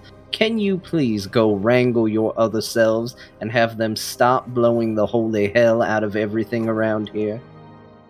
I got this, and I'll start heading that direction. All right, you're going to get out of the speeder and just go down on foot? Yeah. I mean, unless there's another quicker way there. If you have a fly spell, maybe you could fly down all dramatically or something like that. I'll float. I got my DNA. Oh yeah, you got floater. Yeah, so okay, so you at the top of the canyon, you float out above the canyon, and then you begin descending, and your robes billow up, like looking like a flying X-Men or something. Just like Magneto descending down upon the people, and then the Nashes stop the various vegetable peeling and rock playing and shooting, and they all turn to you, and yes, you see before you 99 Nashes. Whoa. All hanging out in the canyon, and they all sort of turn to look at you, and some of them, they all look sort of slightly different. They vary, but the commonalities are as they have robes of varying colors, and they all have bandages. And one in particular, with an eye patch over his eye, turns to look at you and is sort of the first up amongst the 99 to greet you as you descend below, although he doesn't speak first, and you descend and land before him. So there's 100, including me? Yeah. Good Lord. The 100 Nashes. Okay. I'll say... Man, what would I say? All right. What's the commotion down here? Why are you guys wrecking stuff? Vrel will facepalm at that. Of all the ways to address yourself, Nash, this was your moment. Yeah, you thought you were descending below, but Varel's just showing up behind you. A witness to your embarrassment. Yeah. Varel's a part of this. Sure. But yeah, I see Stanley and Hope are up in the speeder, just watching from below, not being involved. Yeah, just every now and then looking over and giving, like... Varel didn't pick up on the social cue or dynamic of what you said. He probably even got out before you started talking, or as you were talking, it just went down. If Varel looks back, Hope will give him, like, a little thumbs up. He's doing great. Well, it was going to be a great entrance. I wanted to see it. So I immediately slid down, awaited his arrival, and that's That's the great line. That's the best you got. Yeah, I can see Varel being really disappointed in that. Considering I just Varel. love the visual of him realizing, like, in Varel's mind, he looks down, he sees 99 Nashes. He sees Nash because he floats so slow, slowly moving down, and Varel's like, I gotta see this. It's gonna be great. He climbs down. Nash descends to a crowd of 99 Nashes and one Varel sitting there just waiting. This is gonna be good. Yeah, basically. It's so excited. So I'll just be like, seriously, you guys can't be doing this. This is unbecoming of a Nash. They're all wanting us to stop milling around down here and screwing off. I'm pantomiming like bigger. The Nash with the eye patch looks to you and says, "Wait, we're your guests." What do you mean? What do you mean you're my guess? Well, we're just having a little fun down here. Well, I don't doubt it. It looks like fun, but I mean, how many times do you meet other versions of yourself? These guys are great. True, but you're kind of wrecking stuff, and there are people who both live and operate here, and it's just it's just a bit of a problem. It's a bad look for the Nash name. You know what I mean? Maybe just chill out for a while. Maybe just talk. Everybody can just talk. Are you this world's Nash? Yeah. So you're the one that invited us here?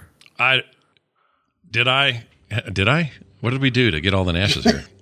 Am I responsible for this? Yeah, so you asked Tower Nash how badass T got over there, and he was brought over with apparently Tower Nash had the ability to bring over other people from, the multiverse, we'll say, or the time barf. Okay, rather. so he's just done the same here. So then you suggested he could do it again, and he said, oh, okay, but he has to wait for his cooldown. Yeah. And then I guess you don't know what happened. You left. You're like, we'll come back and deal with this. And you met a guy named Zolfin Jol, who was this sort of hippie-ish Githyanki who arrived on a surfboard. And so he was there. He said he'd help and take care of it. But you didn't know what was going to happen. You kind of thought you would come back and deal with it, but it seems they've been proactive and now they're here. Okay. I'd say, well, I wasn't exactly informed of the invitation, except I did suggest maybe we bring some other multiverse stuff together. I guess he decided all the Nashes are better than one, so you're all here. But we're going to need your help. We have a thing we got to do, and we're going to need your help for it. Right. Well, yeah, that was kind of explained that we're from, things didn't go quite well, and we got another chance to make things right, so yeah, that's what we're going to do. But it's not happening right now, this second, so we're just killing time. Which is totally fine. I'm just saying, don't break stuff, because there are people here who are going to get ticked, and they're all going to blame me, because I'm this world's Nash. All right, and sort of a crooked Nash that has like a limp and his but these rocks don't belong to anybody. We're not hurting anyone. Why the Inquisition? I'll look at Varel, who I know is there now, and then just look at him and then look back and go, honestly, I'm not entirely sure. I think everything you're doing here is just fine. Okay, you are one of us. And then another Nash goes, yeah, and he fires off a fireball at the cannon wall. He's like, I just like the way the rocks fall down off the cannon wall. And all the other Nashes go, yeah! As this cheer rings out from the fireball, Hope will lean over to Stanley and go, I mean, it can't be that bad if it keeps him busy, right? Stanley will pull out the megaphone and yell down the canyon wall from it, Nash, try harder. Be the alpha Nash. And as you do that, a yellow robed Nash says, you guys think that's sweet? Check out my fireball. And he shoots out a fireball, but instead of a fireball, it's a big ball of chickens. And the ball of chickens hits the side of the rock wall, and rocks come down, and so do all these chickens, and they just kind of die. All these corpses. He's like, see, we got our meals today, boys. And some of the Nashes start going over and picking up chickens. And how do you defeather this? I'd say, all right, okay, this is enough now. I mean, I know that we're all having a good time, and I trust you guys, but we can't be just doing this. There's big stuff ahead of us, see? So it's fine, eat the chickens, but maybe stop blowing up stuff just for a while. Just for a little bit. I try to persuade them. Eye Patch Natch turns to me and says, look, let's get something straight. Just because this is your world or whatever this is called, doesn't mean you're the boss of us. We're all equals here. I am going to pop Dragon right now. And Alpha Nash. Nash coming out. And, Varel said go big, so I'm going big. I'll probably regret this. Probably regret this because there'll be some fight before long rest and it's going to be a bad idea. But anyway, boof, I'm a dragon. And I go, brrr, and then I say, you can do as you wish after we're done, but you can't do it now. And I'll just be with my feet and everything and looking all tough because I don't think any of the rest of them have this, right? I don't actually know. And then the Eye Patch Nash looks up and he says, you think that scares me? Oh, shit. I don't even have an eye. And he pulls up his patch and he shows his eye and he's like... And I'll go... It fell out and I kicked it into the outer space. I just drop-kicked it, boom, and I didn't find it ever again. I'll try to intimidate them and fly. Okay, here's what I'll do. I'll fly up a little bit. Big wings beating. I'll turn around and at the side of the whatever hill, dusty hill, whatever is there that they've been blowing up, but not with any of them in the range of it. I'll pop I'll do acid breath all over the place. And I'll turn around after that and go, don't make me use this on you. All right. Roll an intimidation roll, please. Oh, finally. With advantage. All right. It's a big showing. I'll give you some advantage for that. I'll take the 18. Okay. All right. So most of the Nashes seem to just stop moving and go like, okay, this guy seems to know what's going on here. But Eye Patch Nash isn't having it. He goes, oh, yeah. I can pop things too, and then he goes, and he turns into a giant hamster. Oh my lord! And he's the same size as you, and he begins rushing you up the hill. Roll for initiative. Holy shit! You still got 99 Nashes. You kill this one. It's fine. A natural 1 for a 2. A distant Varel goes, all right. All right. So let me roll for this one. Good lord! I got a 10, so he'll go first. Yeah, clearly. All right. So the hamster has a large, fat, furry body. He's also wearing like a little collar around his neck, and this hamster also has an eye patch on him. And he runs up the side of the side, and he goes for a big bite with his big teeth. Great. All right, he rolls a 23. That hits. Okay. Oh, no, wait, I'm sorry.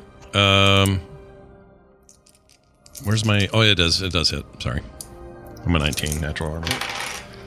All right, and he does 15 points of damage. Great. Slash him. I will write this down separately because it's a separate health pool. So 15, you said? That's right. Okay. Okay, and it is your turn. All right. We're going to go in for a multi-attack and do the bite and claw deal. Although hold on a second. 3 attacks, 1 with its bite, 2 with its claws. I thought at adult that changed to do a tail thing. I guess tail's just separate. All right, don't worry about it. All right, so let's go for the bite first. These are to hit. Let's see, we got plus 11 to hit on these. So bite number 1 will be a... So what is that? 19. No, sorry, 20, not natural. Okay, roll your damage. All right. Hold on a second. Here we go. 2d10 plus 6. All right.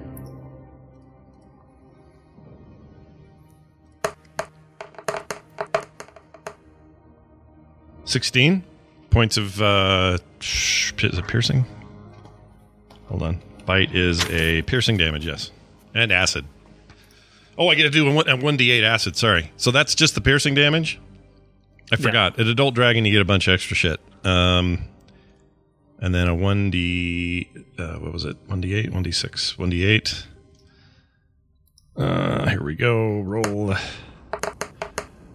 Oh, lame. 1 point of acid damage. All the natural ones today. It's insane. I don't get it.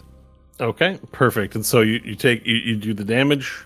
Yep. Is there any other attacks there? Yep. I got claw. Or no, I got 2 bites. So I'll rip through these now that I remember everything. Here you go. Yep. Clear that. 2 hit.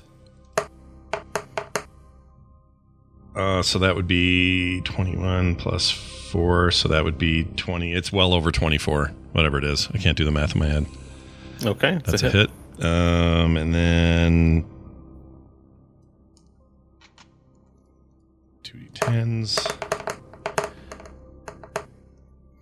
plus 6, so that would be 12. Yes, 12 points of piercing. Okay. And then, oops, wrong one. Just a second.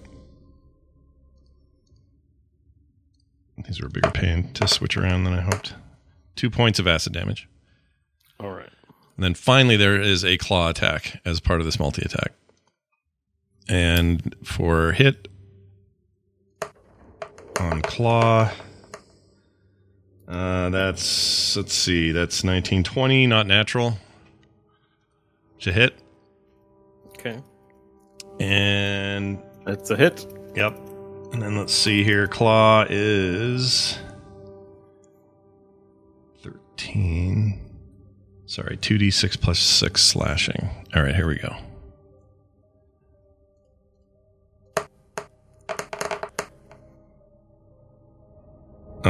So be 14 points of slashing damage. All right, so you do a bite, a couple slashes, shik, shik, and sink in to him, doing quite a bit, and then the hamster Nash, eye patch Nash hamster, is largely unaffected as he's climbing up the side of the cliff to fight you, and you're on top of the cliff, and then sort of in your view, a white robe Nash in like a arms this way, like looking like the Raised by Wolves. Androids. Love that. Just flies up in a white robe and like a Pope hat. Ooh. And he says, "Guys, stop fighting. We're on the same team." And he casts Calm Emotions on both of you. Oh. Make a charisma saving throw, please. All right, here we go. And I'll make one for my guy. Where the hell's my charisma? You have a +9 to your roll, essentially. There it is. Yep. Oh, finally. 28. That's a good roll. So you resist the spell, but Eye Patch Nash does not. Okay. And he goes... You see the hamster calm... It's like... Is that what the hamsters do? as he starts calming down, and he's just sort of staring at you. All right. And he goes, "All right, I'm calm." I will say, okay, fine. I didn't want to fight anyway. Just need to chill and listen to me. Listen, just because you're the Nash of this world doesn't mean you get to tell us everything what to do, okay? Well, I do think it means I get to take lead, though. Of all the Nashes, like you're in my world. You all failed already. I haven't yet. Maybe you could be leader, but why do you get to just decide it? Maybe we should. I don't know. Let's put it to a vote. You're gonna lose control. I am. If I agree your to own this. problem you created. I feel like I already have.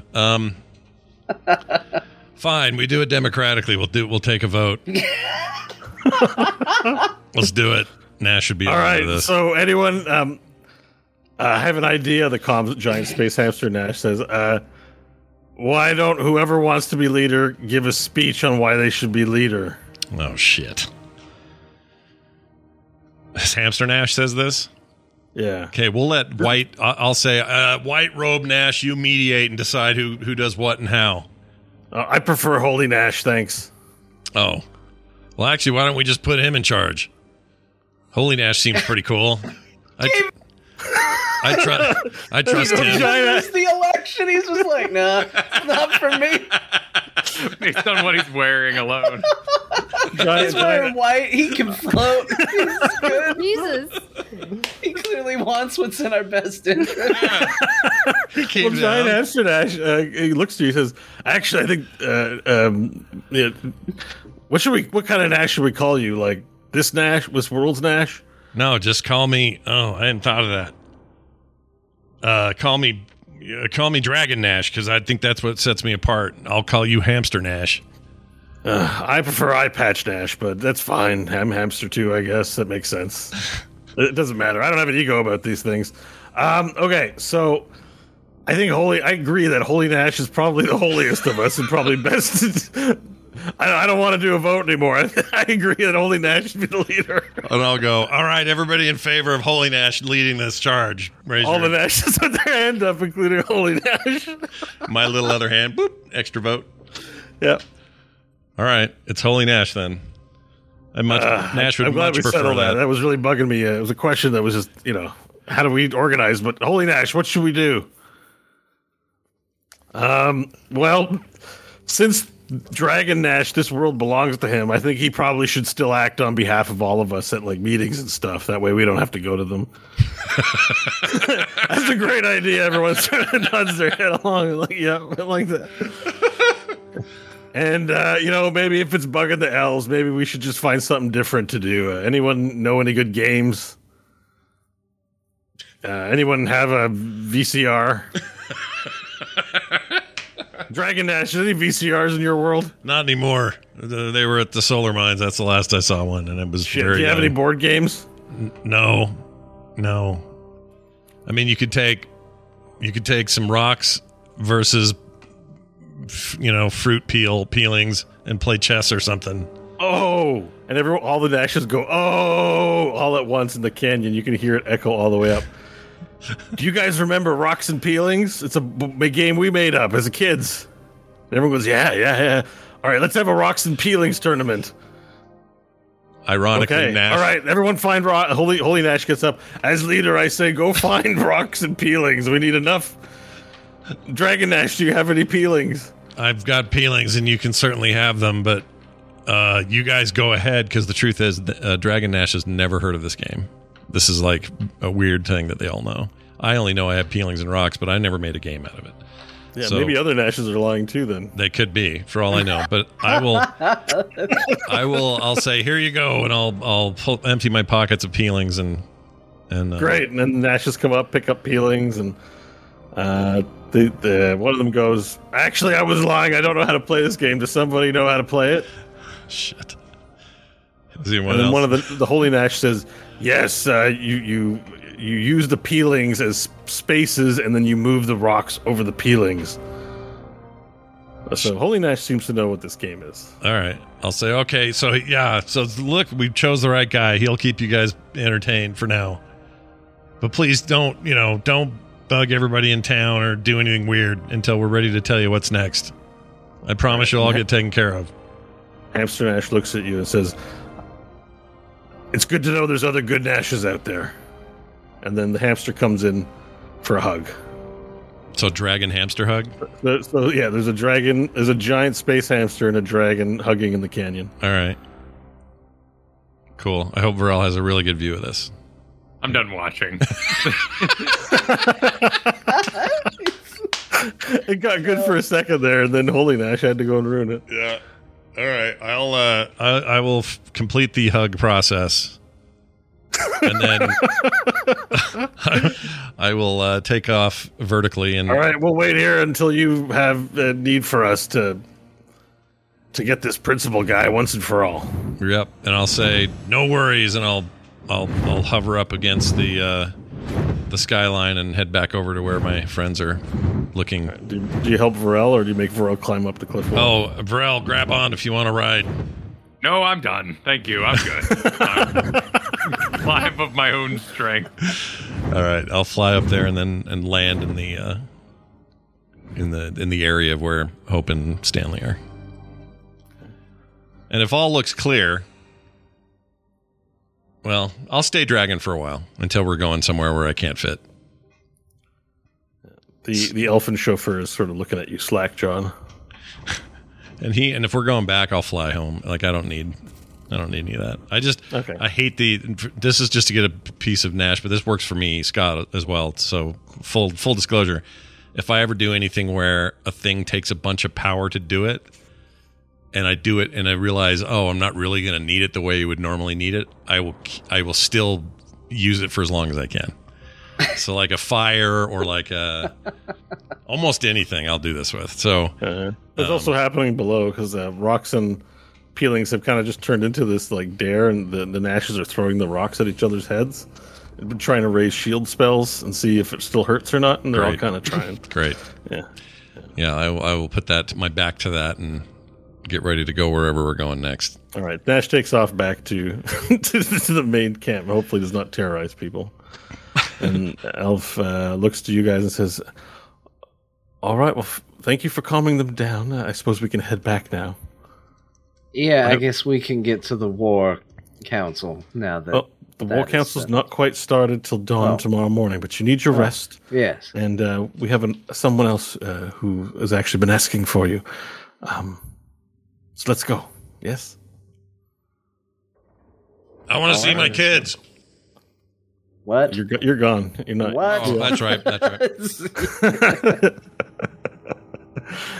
All right, and as Varel gets back into the speeder and climbs up the side of the cliff, you guys take off again. While we go, Stanley's going to ask Varel what happened. Because I'm assuming I didn't hear it. I just saw Nash descend, turn into a dragon, him fight a hamster for a minute, then him hug. Varel, what exactly did he do? Nash failed. Oh.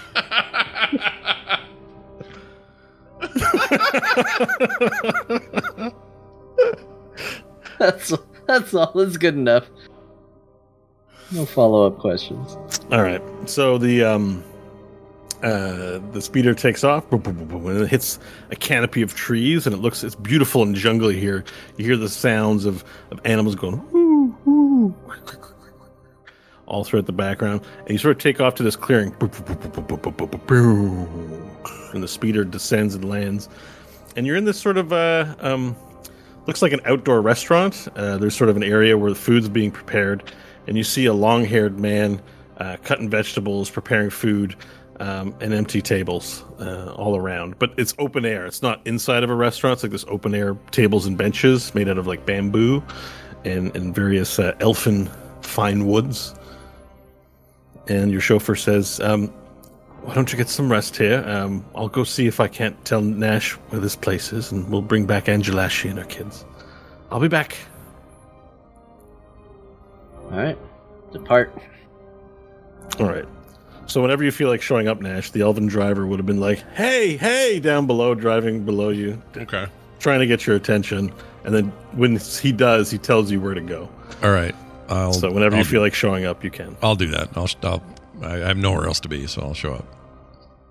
All right. You see Nash flying dragon form overhead between the trees. Yep. And through the woods, Angelashi and the 4 kids walk out, and kids are kind of playing. One of them's in hammer form in her tool pouch. The rest of them are in human form. They're all in kid form. Okay. I'll land and deform back to my human self and run over there and give them all hugs. And the kids run towards you, give you big hugs. And Angelashi runs up towards you and gives you a big hug and a deep kiss. And she says, "Oh, I missed you, Nash." I missed you too. How everyone okay? Did all right without me? We're doing just fine here. It was crazy on Earth, but I could get used to living on Mars. Yeah, it's not so bad here. It's not overrun with terrible things. Stay here. Yeah, maybe we will. Maybe this is where I'll make a permanent home after all of this. I don't know. Right now, we got kind of a Nash infestation. I'll explain that later, though. Where's Hammer? I heard about them. Oh, you did? Hammer? Yeah. Hammer? Yeah, Hammer. Nash, your child has a name, you know. Wait, what do we call him? Do we not call him Hammer? I don't remember. What do we call him? Nash. Nash Jr. It's not Nash Jr. The name of your own kids? Is it Nash Jr.? The pressure's on now, man. I don't remember. Why don't I have this written down somewhere? There's Pipe, Boot, Nash Jr. It is Nash Jr. Oh, that's Nash Jr.?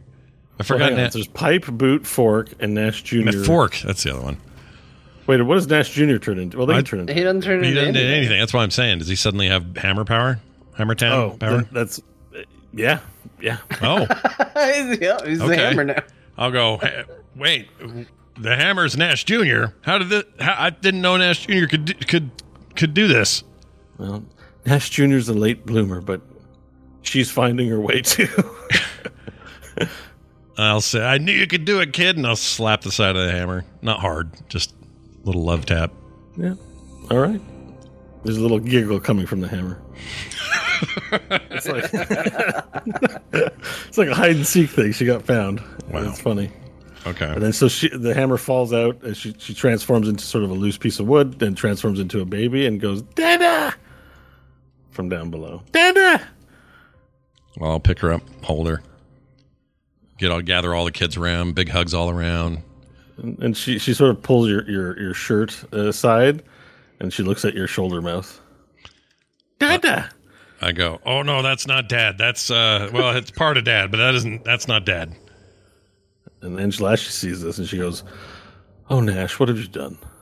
I didn't do it. I don't know why it's there. You want to say anything? I'll say to it. Hello. See, he's just who like me. Who am I saying things to? This is my wife, Angelashi. These are my kids. I'll name them all off. I guess you're part of their lives now, so be nice. Wait, does that make her my wife too? I'll look at her. I thought I was your wife. No, hell no. Not even close. I'll look at Angelashi for what she would say to such a thing. Like, what do you want to do about this extra mouth? He's just there. Kind of takes a hand up to her temple and starts rubbing it. just like, I don't know. I feel a headache coming on. I have to think about it. Well, I promise he'll stay in line. And you know what that means? I'll look at the mouth and go, I'm putting tape over you while I'm making out with my wife later tonight. Why? You're not joining in. You're a separate thing. Look, I feel like I want to be a part of it, even though I don't know what making out is. Is that when you make things outside? Yeah, sure. That's exactly what it means. So when the tape comes, just know that's what's happening. I trust you, Nash. All right.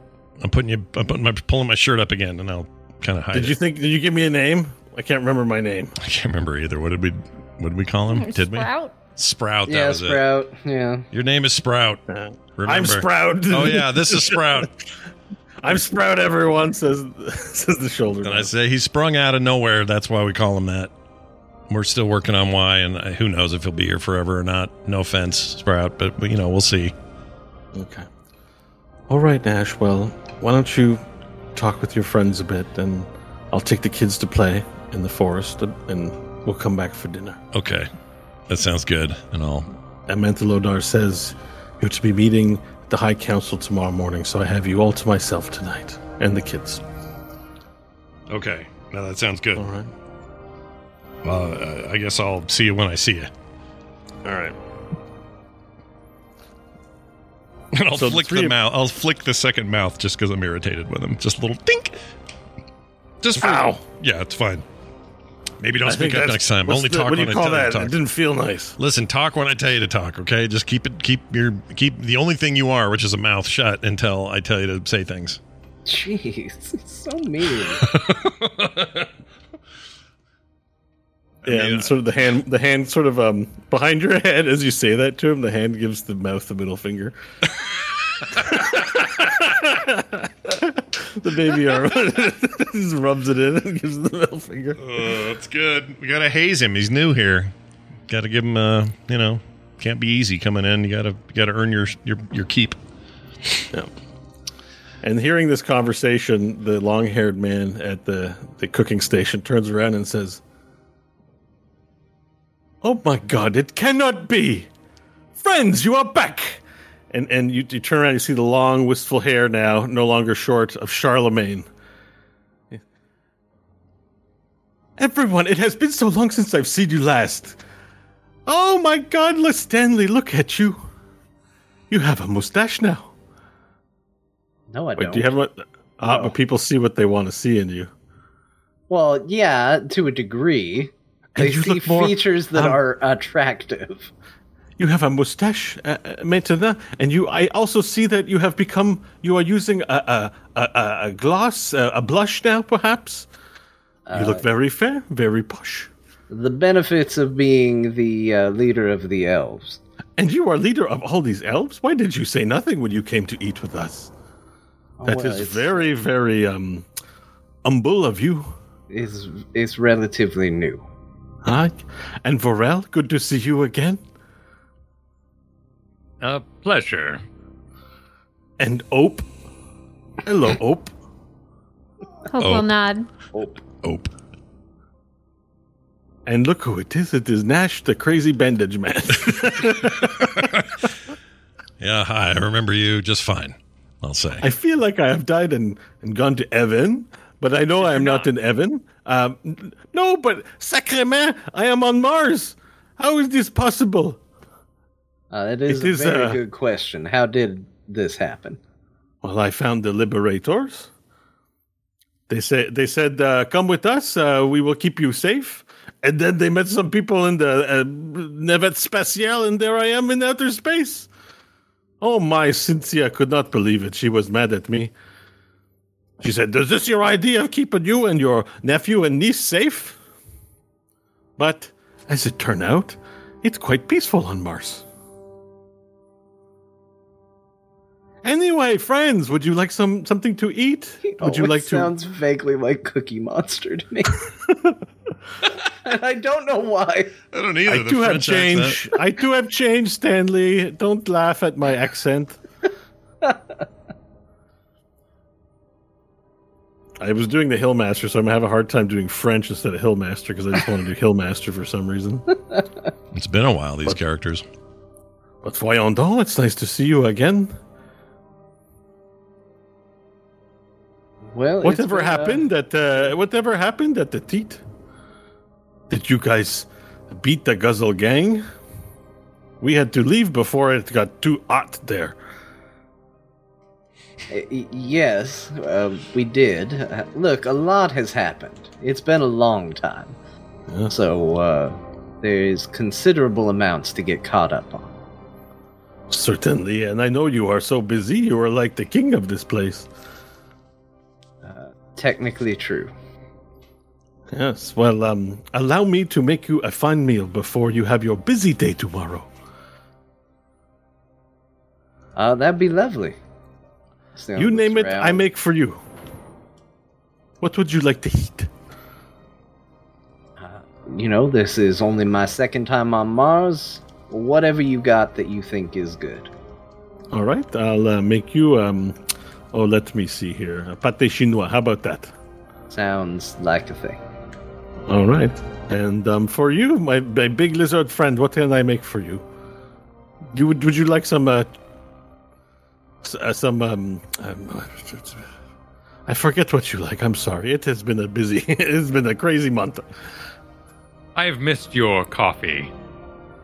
Oh, I can make you some coffee. We brought fresh bean from Earth. We will get that for you. Earth? Yeah. Yes, from the planet Earth. I don't think a French guy would say Earth. But I like it. Don't change it. It's awesome. Earth. Welcome to Earth. It's not just French, it is a Quebecer accent. Maybe they say Earth, I think so. I spend much time with the Francophone in Quebec. They don't talk like Patrick Beja from France there. It's a bit different. And for you, Ope, what can I get for you? I'll have what Stanley's having. Pâté chinois, very good. And for you, Nash, would you like a poutine? That was pretty good last time. Yeah, I'll do that. All right. Extra make it extra gravy. Squid. That's fine. Extra gravy? Yeah. I will make that for you. Okay. And then he rushes off to the kitchen. You hear the sounds of frying happening and plating. And for the first time, you guys are alone together and not in a dream fugue. Well, I would sit down somewhere because I'm tired from dragon form. That always happens. I'm a little pooped. Where are we? In a restaurant, or is it like outdoor seating, or?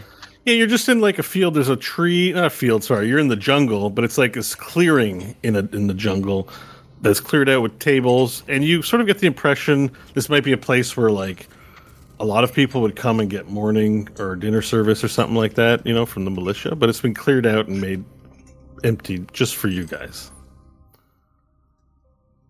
But you're not in a building. I would say where the cooking's happening, there's a covering, like a tent covering, but it's all open air. I'll kind of look at each one of them in turn. See how they've changed over the course of our adventures. Nash battling his own body for peace and quiet. Stanley more beautiful than ever. And Hope, free of arm, though. I guess you did spend the majority of your time around us in your previous form. So you look like yourself. But more peaceful. And just kind of not at it all. Friends. It's just good to be here with you. It is. We've been through some wild and crazy times together, especially as of late. It's nice to have a quiet moment. And I'll kind of squeeze the dirt in my toes and really kind of work them in there and just revel in being on some land. I kind of feel like this whole journey has been relatively unpredictable, but I think in some ways it feels like we are coming to a point where, one way or another, we are going to succeed or fail together gloriously. And I don't know what comes next, but I'm happy I'm here to see it. Yeah, me too. I agree. It'll be a pleasure to join you all in the epic battle that is to come. Plus, they're bringing us food tonight. This will be great. The what? Food. We're getting food.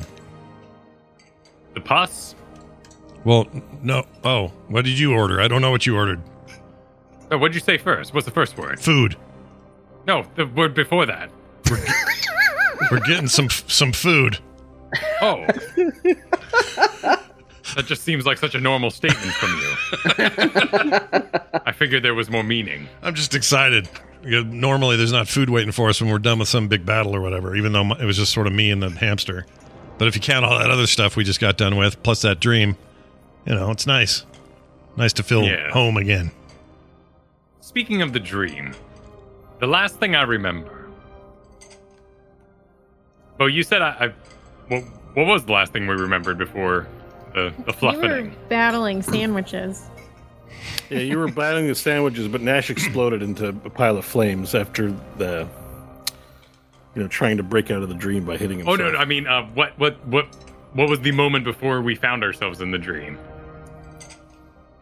The moment before. Oh, it was you had departed on the ship. You were with Yunyan on the top of the ship, and I had mentioned to you that she had just there wasn't really an explicit invitation, but just an implicit invitation to go to her room. But she just offered to. You guys laid down together. I don't know if you processed exactly what that meant or not, but you participated. So it's open to your interpretation. Stanley. Mm-hmm. Your protector, your guard. Yeah. She is odd. I think everybody's odd in one way or another. Why do you say that? I fear in her old age she has become confused. In what way? I work to protect her from your scandalous ways. Mm-hmm. And it seems she has imposed upon me feelings. Yes. She takes great comfort in the holding of hands. Yes. It is long and sweaty. Mm-hmm. And then she wished to abed with me. Oh, really? What Yes. happened? The bed was warm and confusing with many fabrics. Yeah. Well, how did you feel, not about the pageantry, Varel, but... I mean, look, you like burying yourself in sand, sure. But didn't you enjoy the company? It was inconvenient. Mm-hmm. In particular, she requested a sort of arm hold, which would be better accessible by a one-armed man.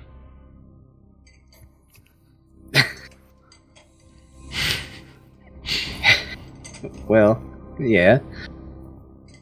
Varel, look, it's pretty clear that Union likes you. And, you know, if you don't feel the same way, then you can simply tell her. I'm sure she will understand, but sometimes... Okay, let me put it this way. We all signed a demon contract that thankfully we are all free and clear of, except for you. And you have followed us to the ends of the earth, literally, to other worlds, and possibly even laid down your own life standing in a beam of light with us, despite the fact that there was no real good reason for you to do so. Sometimes you just want to be around people. Sometimes you just want to have a place. Sometimes you just want to be vulnerable instead of having to always be rigid and protective. That's what she's looking for. And don't you think it would be nice to have that with someone, whether it's her or not?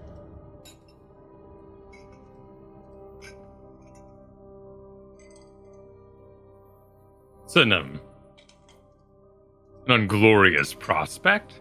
Alone in our most recent adventure, I have gained several titles, including Most Wanted of the Dread Pirates, The Victorious Dreamer, Entomber of the Maggot Lord, and Cannoneer of the Principal's Face. Yes, but think of the title you would gain if you became someone's most important person in the world. There's but one person. Yes, but it's a glorious title. I will think on this. Lizards don't couple for life, do they? Ah, you mean the creation of eggs? Or just staying together with that person for the rest of your life. They grow old and out of season. Well, so do you, but would you want them to leave you?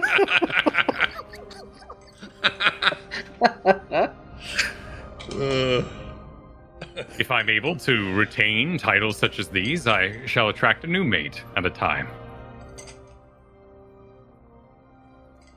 Yeah, so you guys only... Do you even stick around to raise the brood? Or do you leave? Why would I? It emerges fully functional, unlike the human babe which suckles. You've seen my women. They have no teats of which to suckle. There's no need for attachment. There's training, and there is feeding and regurgitation at times.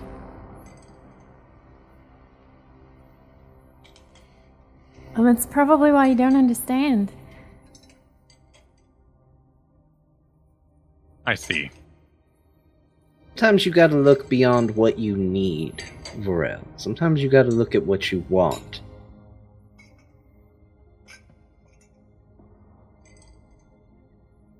I know what I want. Alright, what do you want? I wish to stand victorious on the field of battle versus the Principal. I wish to see him fall in the solar mines, screaming, clasping at the air, as he says, "No, Varel," in that special voice he has, that great voice he has. It really inspires me to to punch him, but in a great way. I wish to Okay. see him fall into the lava of the solar mines and curse my name, and everyone around shall hear it, that he cursed Burrell last. And then I will go to his city, and I will climb on top of it. And there I And- don't know. Yes, and then what? Uh, That's the big question. What is it all for at the end of the day? Then there will be more adventure. Will there? I surely hope so. Now, what happens when you get too old? You can't adventure the way you used to. Then what? Oh, that's simple. I wander into the desert and die somewhere alone.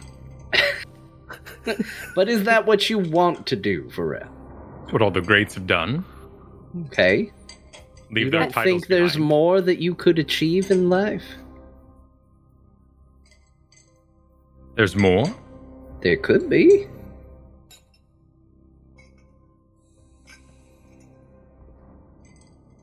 Your lineage, Varel.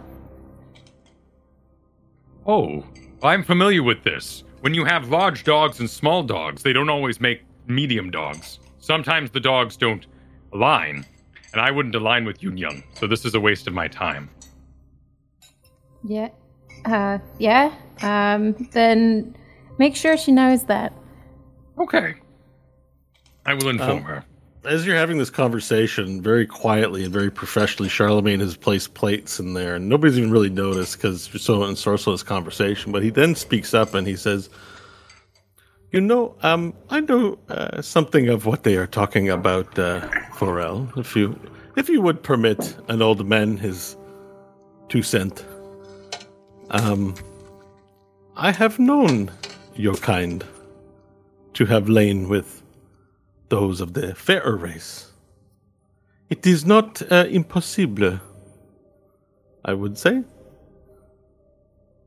They make for fine, beautiful children, of both strength and softness. It's an odd Just mix. something for you to consider. For me, Charlemagne, I consider love a battlefield of a kind. And while it seems like you are very strong in fist, you are quite the coward when it comes to the battle of love. I'd say he just doesn't know. Just sounds like that his people don't really do that. Oh no, I've listened to this conversation while you were having it. Every time you ask him these questions about love, he avoids the answer, and instead talks about his conquest on the battlefield. That sounds to me like the words of a coward. He looks at you. I wouldn't do that if I were you. Look, now, Vorel is my friend, and just because he is too timid and afraid to open up to more than basic needs, that's no reason to go and call him a coward. He's a very brave lizard. There's just some things that he's just incapable of. It's fine. Oh, no. I am not saying he has not been accomplished. Certainly, I have lived through my fair share, and I'm proud to say I have taken care of my sister and her 2 children. But I am still afraid of Spider. Just because I do good job of taking care of my family does not mean I am a coward when it comes to Spider. And it would seem to me that this love is Forel's Spider. I think we're saying the same thing. Varel just has a severe deficiency in one area. He's very strong in all the others and extremely weak in one area. But we all have that muscle we don't like working out. Anyway, it is not my place to upset you, but sometimes, to be a good friend, you have to challenge your friend and call them on their bullshit. Bullshit. Anyway, I go. Please enjoy your dinner. And I did not mean to upset so much. Bonsoir. Watch him walk away and... Fine, Stanley. Tell me the location of this muscle, and I shall work it out. That's exactly the problem, Varela. It's not a physical muscle. It's an emotional one. It's opening yourself up to be vulnerable. You are a fierce and hardened fighter. You are all about strength and leave no area for weakness. But caring about another person is exposing weakness willingly, because you have trust and faith and care that the other person will take care of that weakness and enhance it, and enhance you in turn. Look at Nash. He's a moldy foot of a human being. And yet he is surrounded by people who adore him and call him Papa, and the most adorable little children that turn into objects you would ever see. It's because he's worked out the muscle of the heart and his feelings, and he came to terms with that. And now he has a brood of his own to look after him and carry on his legacy. One even carries his name. Yeah, so when Nash dies, he doesn't die, in a sense. So that's why you would have children, to carry on your name, your memory. People celebrate you after you've passed. But when Nash dies, he turns into a heart that has legs. Yeah, but eventually he's gonna really die for real, though. I just picture Nash stopping eating his poutine like, wait, what? I think I'd just keep going. Just keep eating. Listening to this. I see. And it doesn't have to be Yunyan, but, you know, the two of you do seem to get along in the right ways. Lineage, then.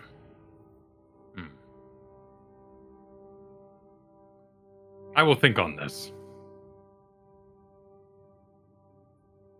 As for a heart devoid of love, I have love for you all. You are my family. And thank you for joining me over this. What are we having? You just have a coffee. Ah, coffee. Well, you are fond of the bean water. Oh, Very. before I forget, while we are being sentimental and kind to one another for a change, even Nash, that reminds me, Hope, you have given up quite a lot in the name of the team. And while this is far from the greatest artifact we have come across in our travels, I hate to see you running around with a wimpy dagger trying to do your best, so I thought maybe you might appreciate putting this to actual good use. And Stanley will unsheath diplomacy and lay it on the table. Oh. Oh, shit. Hope will kind of look at diplomacy, shocked and up at Stanley, and then back at diplomacy, and she'll grab its hilt, and she'll nod and look it over and everything. Oh. Thank you, Stanley. Well, the truth is I'm not Thank really you. good with weapons. When I grew up, I always heard the stories about somebody charging forward with a sword to slay monsters or whatever it might be, and fancied it myself. But the truth is I'm just not particularly great at it, so I will stick to what I know. And I know that I will do a lot better in combat with you fighting at top form beside me. You know, I think we might be able to do this.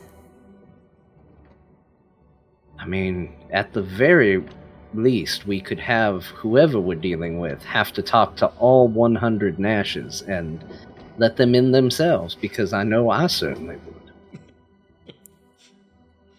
Well, should we tell them about the principal being Nash's dad? Would that add to the confusion in the battlefield? I don't know. What if some of them want to suddenly join the principal because they think he's their father? Oh, that's a good point. But also, we're still not 100% sure he is. He just says this in this dream, and then in that fight, I don't know if he really is. I think he's after something and is making half this stuff up. And Nash, why would it matter so much to you? I mean, I think he's a bad guy. I don't want to be a bad guy's kid. So I don't want to be that guy. Like, and I don't want, if all of these Nashes are all his offspring, that extra sucks. I don't want to tell them that. And I said Jason for some reason. Stanley's right. Why would I call him Jason? What the hell was that? I don't know. I'll say Stanley's right. If he, some of those will, they could turn on us and go, "Whoa, I'm the son of the most powerful being in the known universe." I'll go on his side. That we can't have that. There's too many of them. I mean, the good news is you're in charge of them now, right? So you can at least make them work for you. Sort of. It's kind of down to the holy one in the white robe that broke up the fight down there today. He's sort of in charge. Wait a minute. Why is he in charge? Well, we had kind of a not vote sort of thing where we were going to vote for who should be in charge, but then it was suggested he was maybe the most suited for it, and so we just all voted then to support that. You went along with it.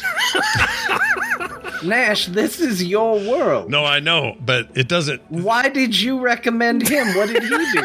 I don't want to be in charge. Like, I'll take the lead in, big decisions and then pass those to the guy in white. But how? You nominated somebody else. Why did you pick him?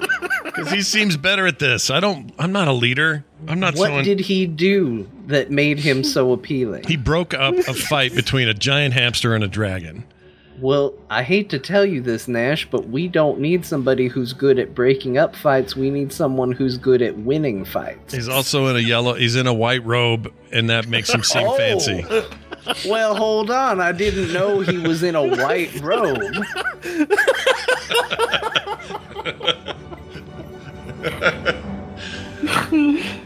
This is an excellent point. We should color coordinate our Nashes. It's fine with me. I don't want to be in charge of this. I don't want to be in charge of anything.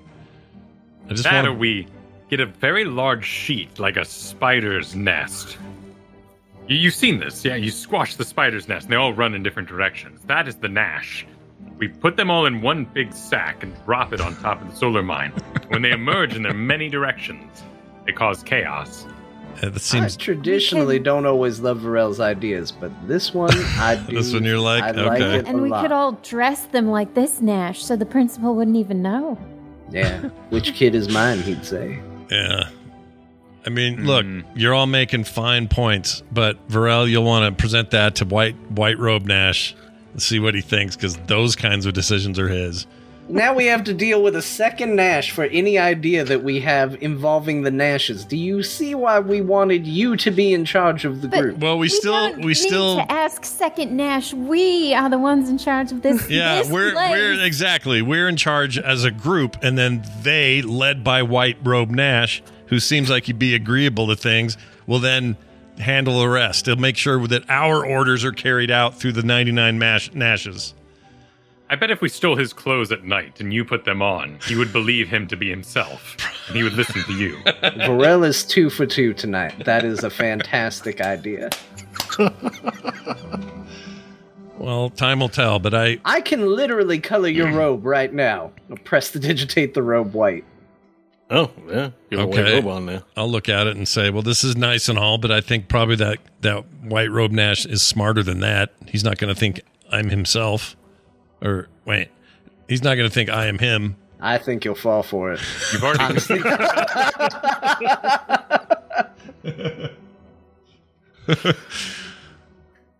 All right. Well, it's up to you. I can go and reassert myself, but it feels like we have an ally in him. He seems like he's on our side.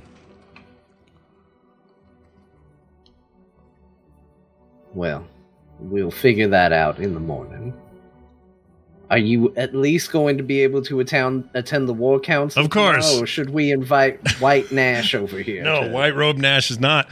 It's me the whole time. They're all playing games right now and keeping themselves occupied and not wrecking the place. Yeah.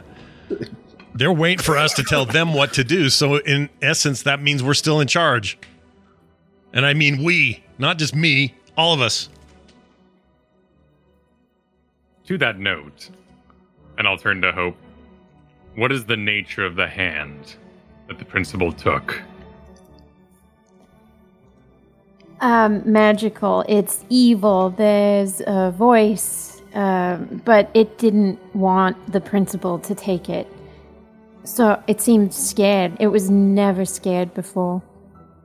So I don't know what's going on with that. It's got some spells. There's a really bad one. Deals a lot of damage. Could probably kill a lot of people with one hit, but it needs sight to do so. If he can't see you, he can't use it. There's the teleport I used. And that's all I can remember right now. It also has a limited amount of magic each day. So it can't be used all the time. At least when it was on me. And you're well without it? Yeah, I feel alive again. It is good to have you with us again in that capacity. Yeah, it's good to be back. Okay, I will take your plates, everyone. And Charlemagne moves around and picks up the plates. And there's a little rustling in the bushes.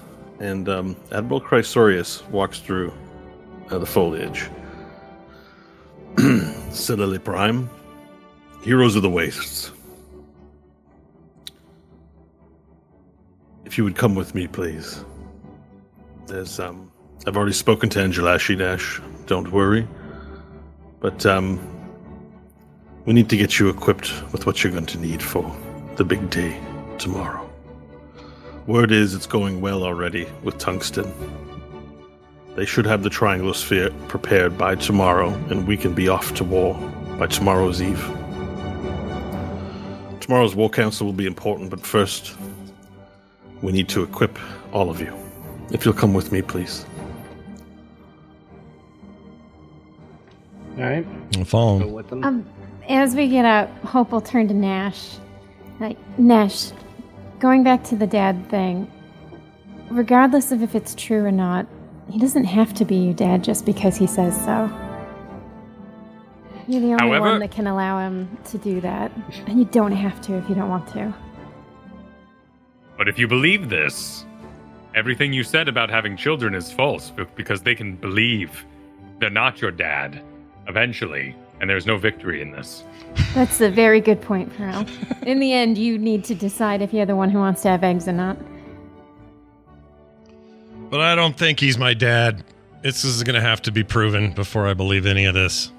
I'm gonna need to see some DNA. Yeah. But if you do believe it, why would that change anything, Nash? Because I think this is typical of our shared enemy, where he is making things up to get an advantage. He wants to know where the machine is.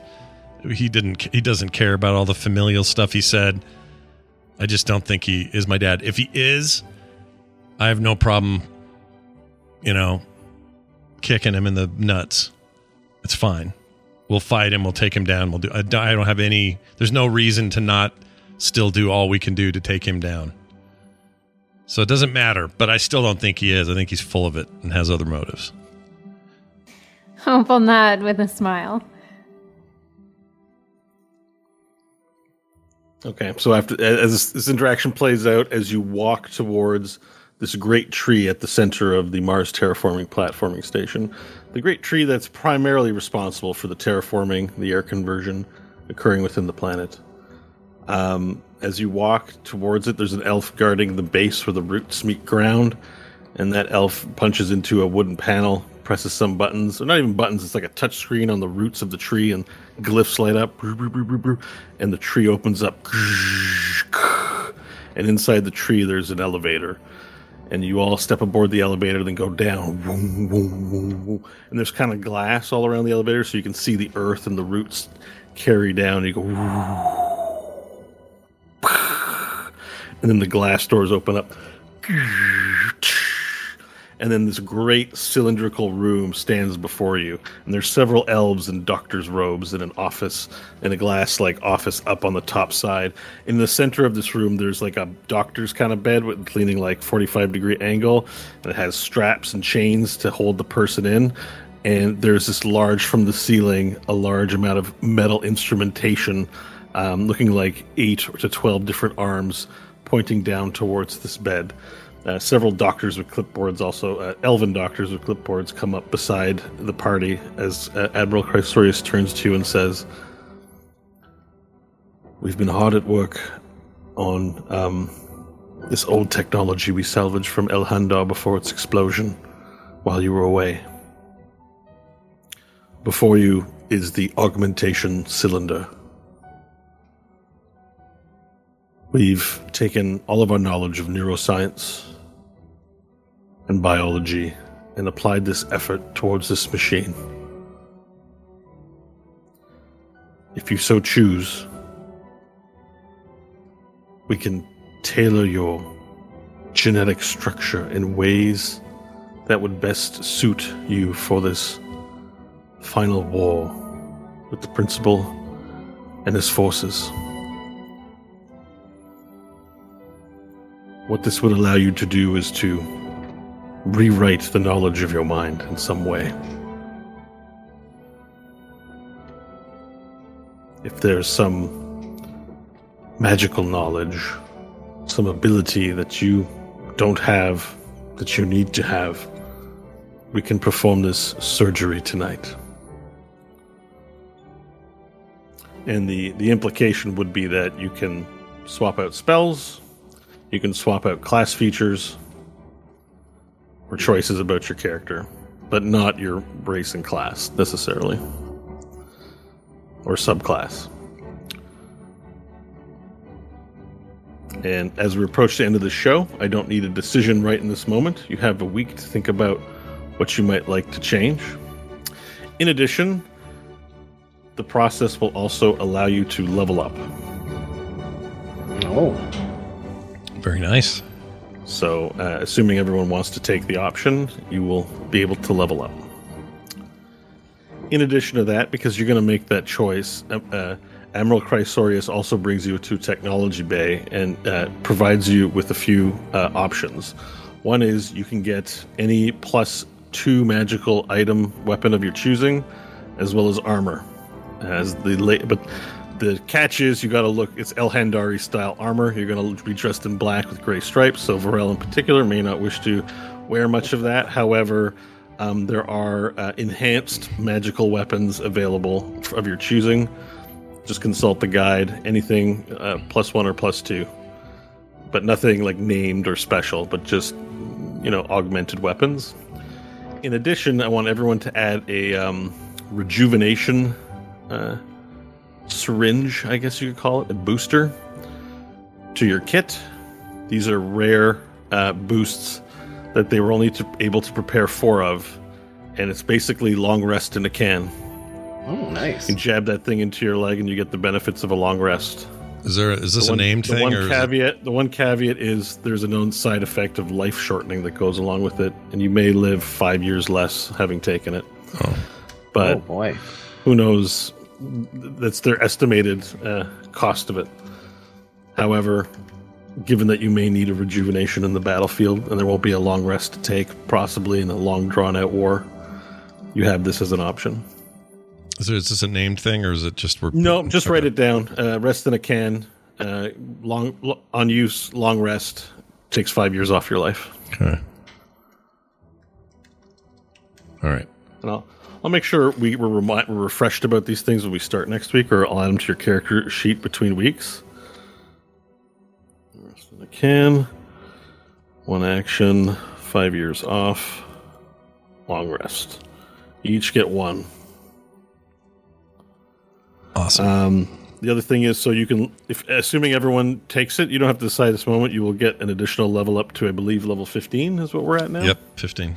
You will get level 15, and you can swap out any features. So if you wanted to have something different, usually there's a limitation. Like for spellcasters, you can swap out 1 spell, for example, when you level up, and then gain another spell. You swap out any spells, any knowledge at the cost.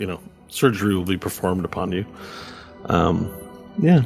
But they can only be features that apply to your class. I can't take like a barbarian feature or something like that. Yeah. You can't change your subclass, your class, or your race. Okay. Nothing dramatic or major that's going to require a lot of surgery. This is technology. This is not it's imbued with magic, but it's not like a magical spell that just like a wish spell that changes everything. Okay. So there's a limit to what you can do. However, if there's a rework, in particular, the mages may benefit from the rework aspect of this. For now that you've faced the principal and have seen some of his abilities, you may want to re-strategize over the week about what you're taking, including for your battle. So, Quick question about fighting style for fighters. Is that too far or no? Yep, that's great. Fighting styles you can change. Yep. Awesome. Cool. You just can't change your subclass. So you're a champion or you're a fighter. You still have to remain a champion fighter. You must be at the point now where 18 gives you crits, I think. Like, you get crits on 3 different results. Coming up close, yeah. Yeah, that's pretty huge. And for Varel, I know, Varel, you don't have a ton of class features as a barbarian, but if there's anything that you want to swap out in terms of your auras and stuff like that. Gameplay-wise, my only concern would be the Eye of Grosjean being somehow influenced by the principal, because they're old buddies. So I will be debating whether or not I want the Eye of Grosjean removed before battle. Oh, yeah, good point. Good point. Okay, cool. Well, there's still aspects of that story that aren't fully resolved. I may say, table talk wise, it'd probably be better to keep it than to not keep it. It's a cool little item. I wouldn't recommend getting rid of it. But if you do feel strongly about that decision, I will support whatever your choices are, and that is indeed something you can have it removed. Okay. Nash, you can have your dragon heart removed, but there won't be a heart to replace it unless you request a transplant from someone else, I guess. Yeah, that would kill me, doesn't right? need their heart. Yeah, but you lose your ability to turn into a dragon and all your sorcerer powers. Yeah, screw that. I'm keeping that. Yeah. I can get rid of my heart. Yeah. Can Stanley get rid of his mustache? Finally.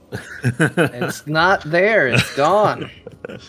I don't know. It's been there in a long time. I even heard on today's episode when you were in kid form, you had a mustache still. Well, yeah, when I was a baby. Duh. Yeah, that's when you have a mustache, is when you're a baby. All right, well, that was great. And give yourselves all traditional inspiration. I think that last 30 minutes was pretty great. And everyone in each their own way.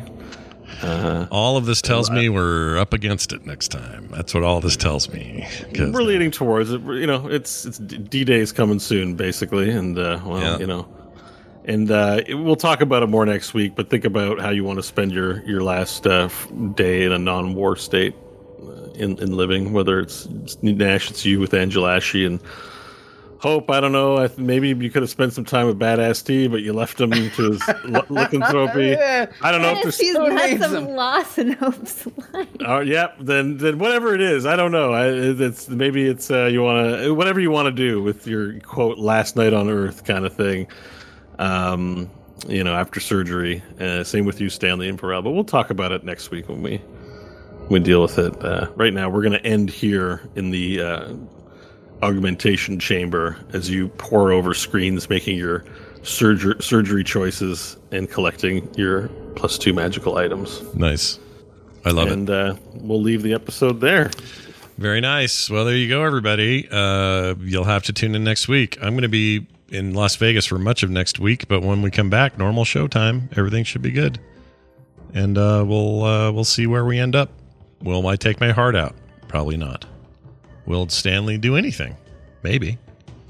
Will Varel wear clothes? We don't know. Probably not. But I know you'll have to tune in to find out. So do that. And in the meantime, you can support us at our website. Go to therewillbedungeons.com, sign up today, and become a supporter of your favorite D&D show. That's right, therewillbedungeons.com. You can find contact information there as well for emails and Twitter and all that other stuff. So please visit and enjoy. That is going to do it for us, for me, for Kyle, for Kristen, for Bo, and for John. We'll see you next time.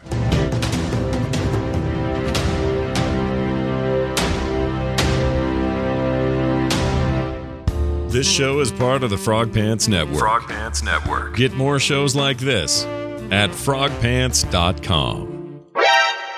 Oh, I don't know why I played that.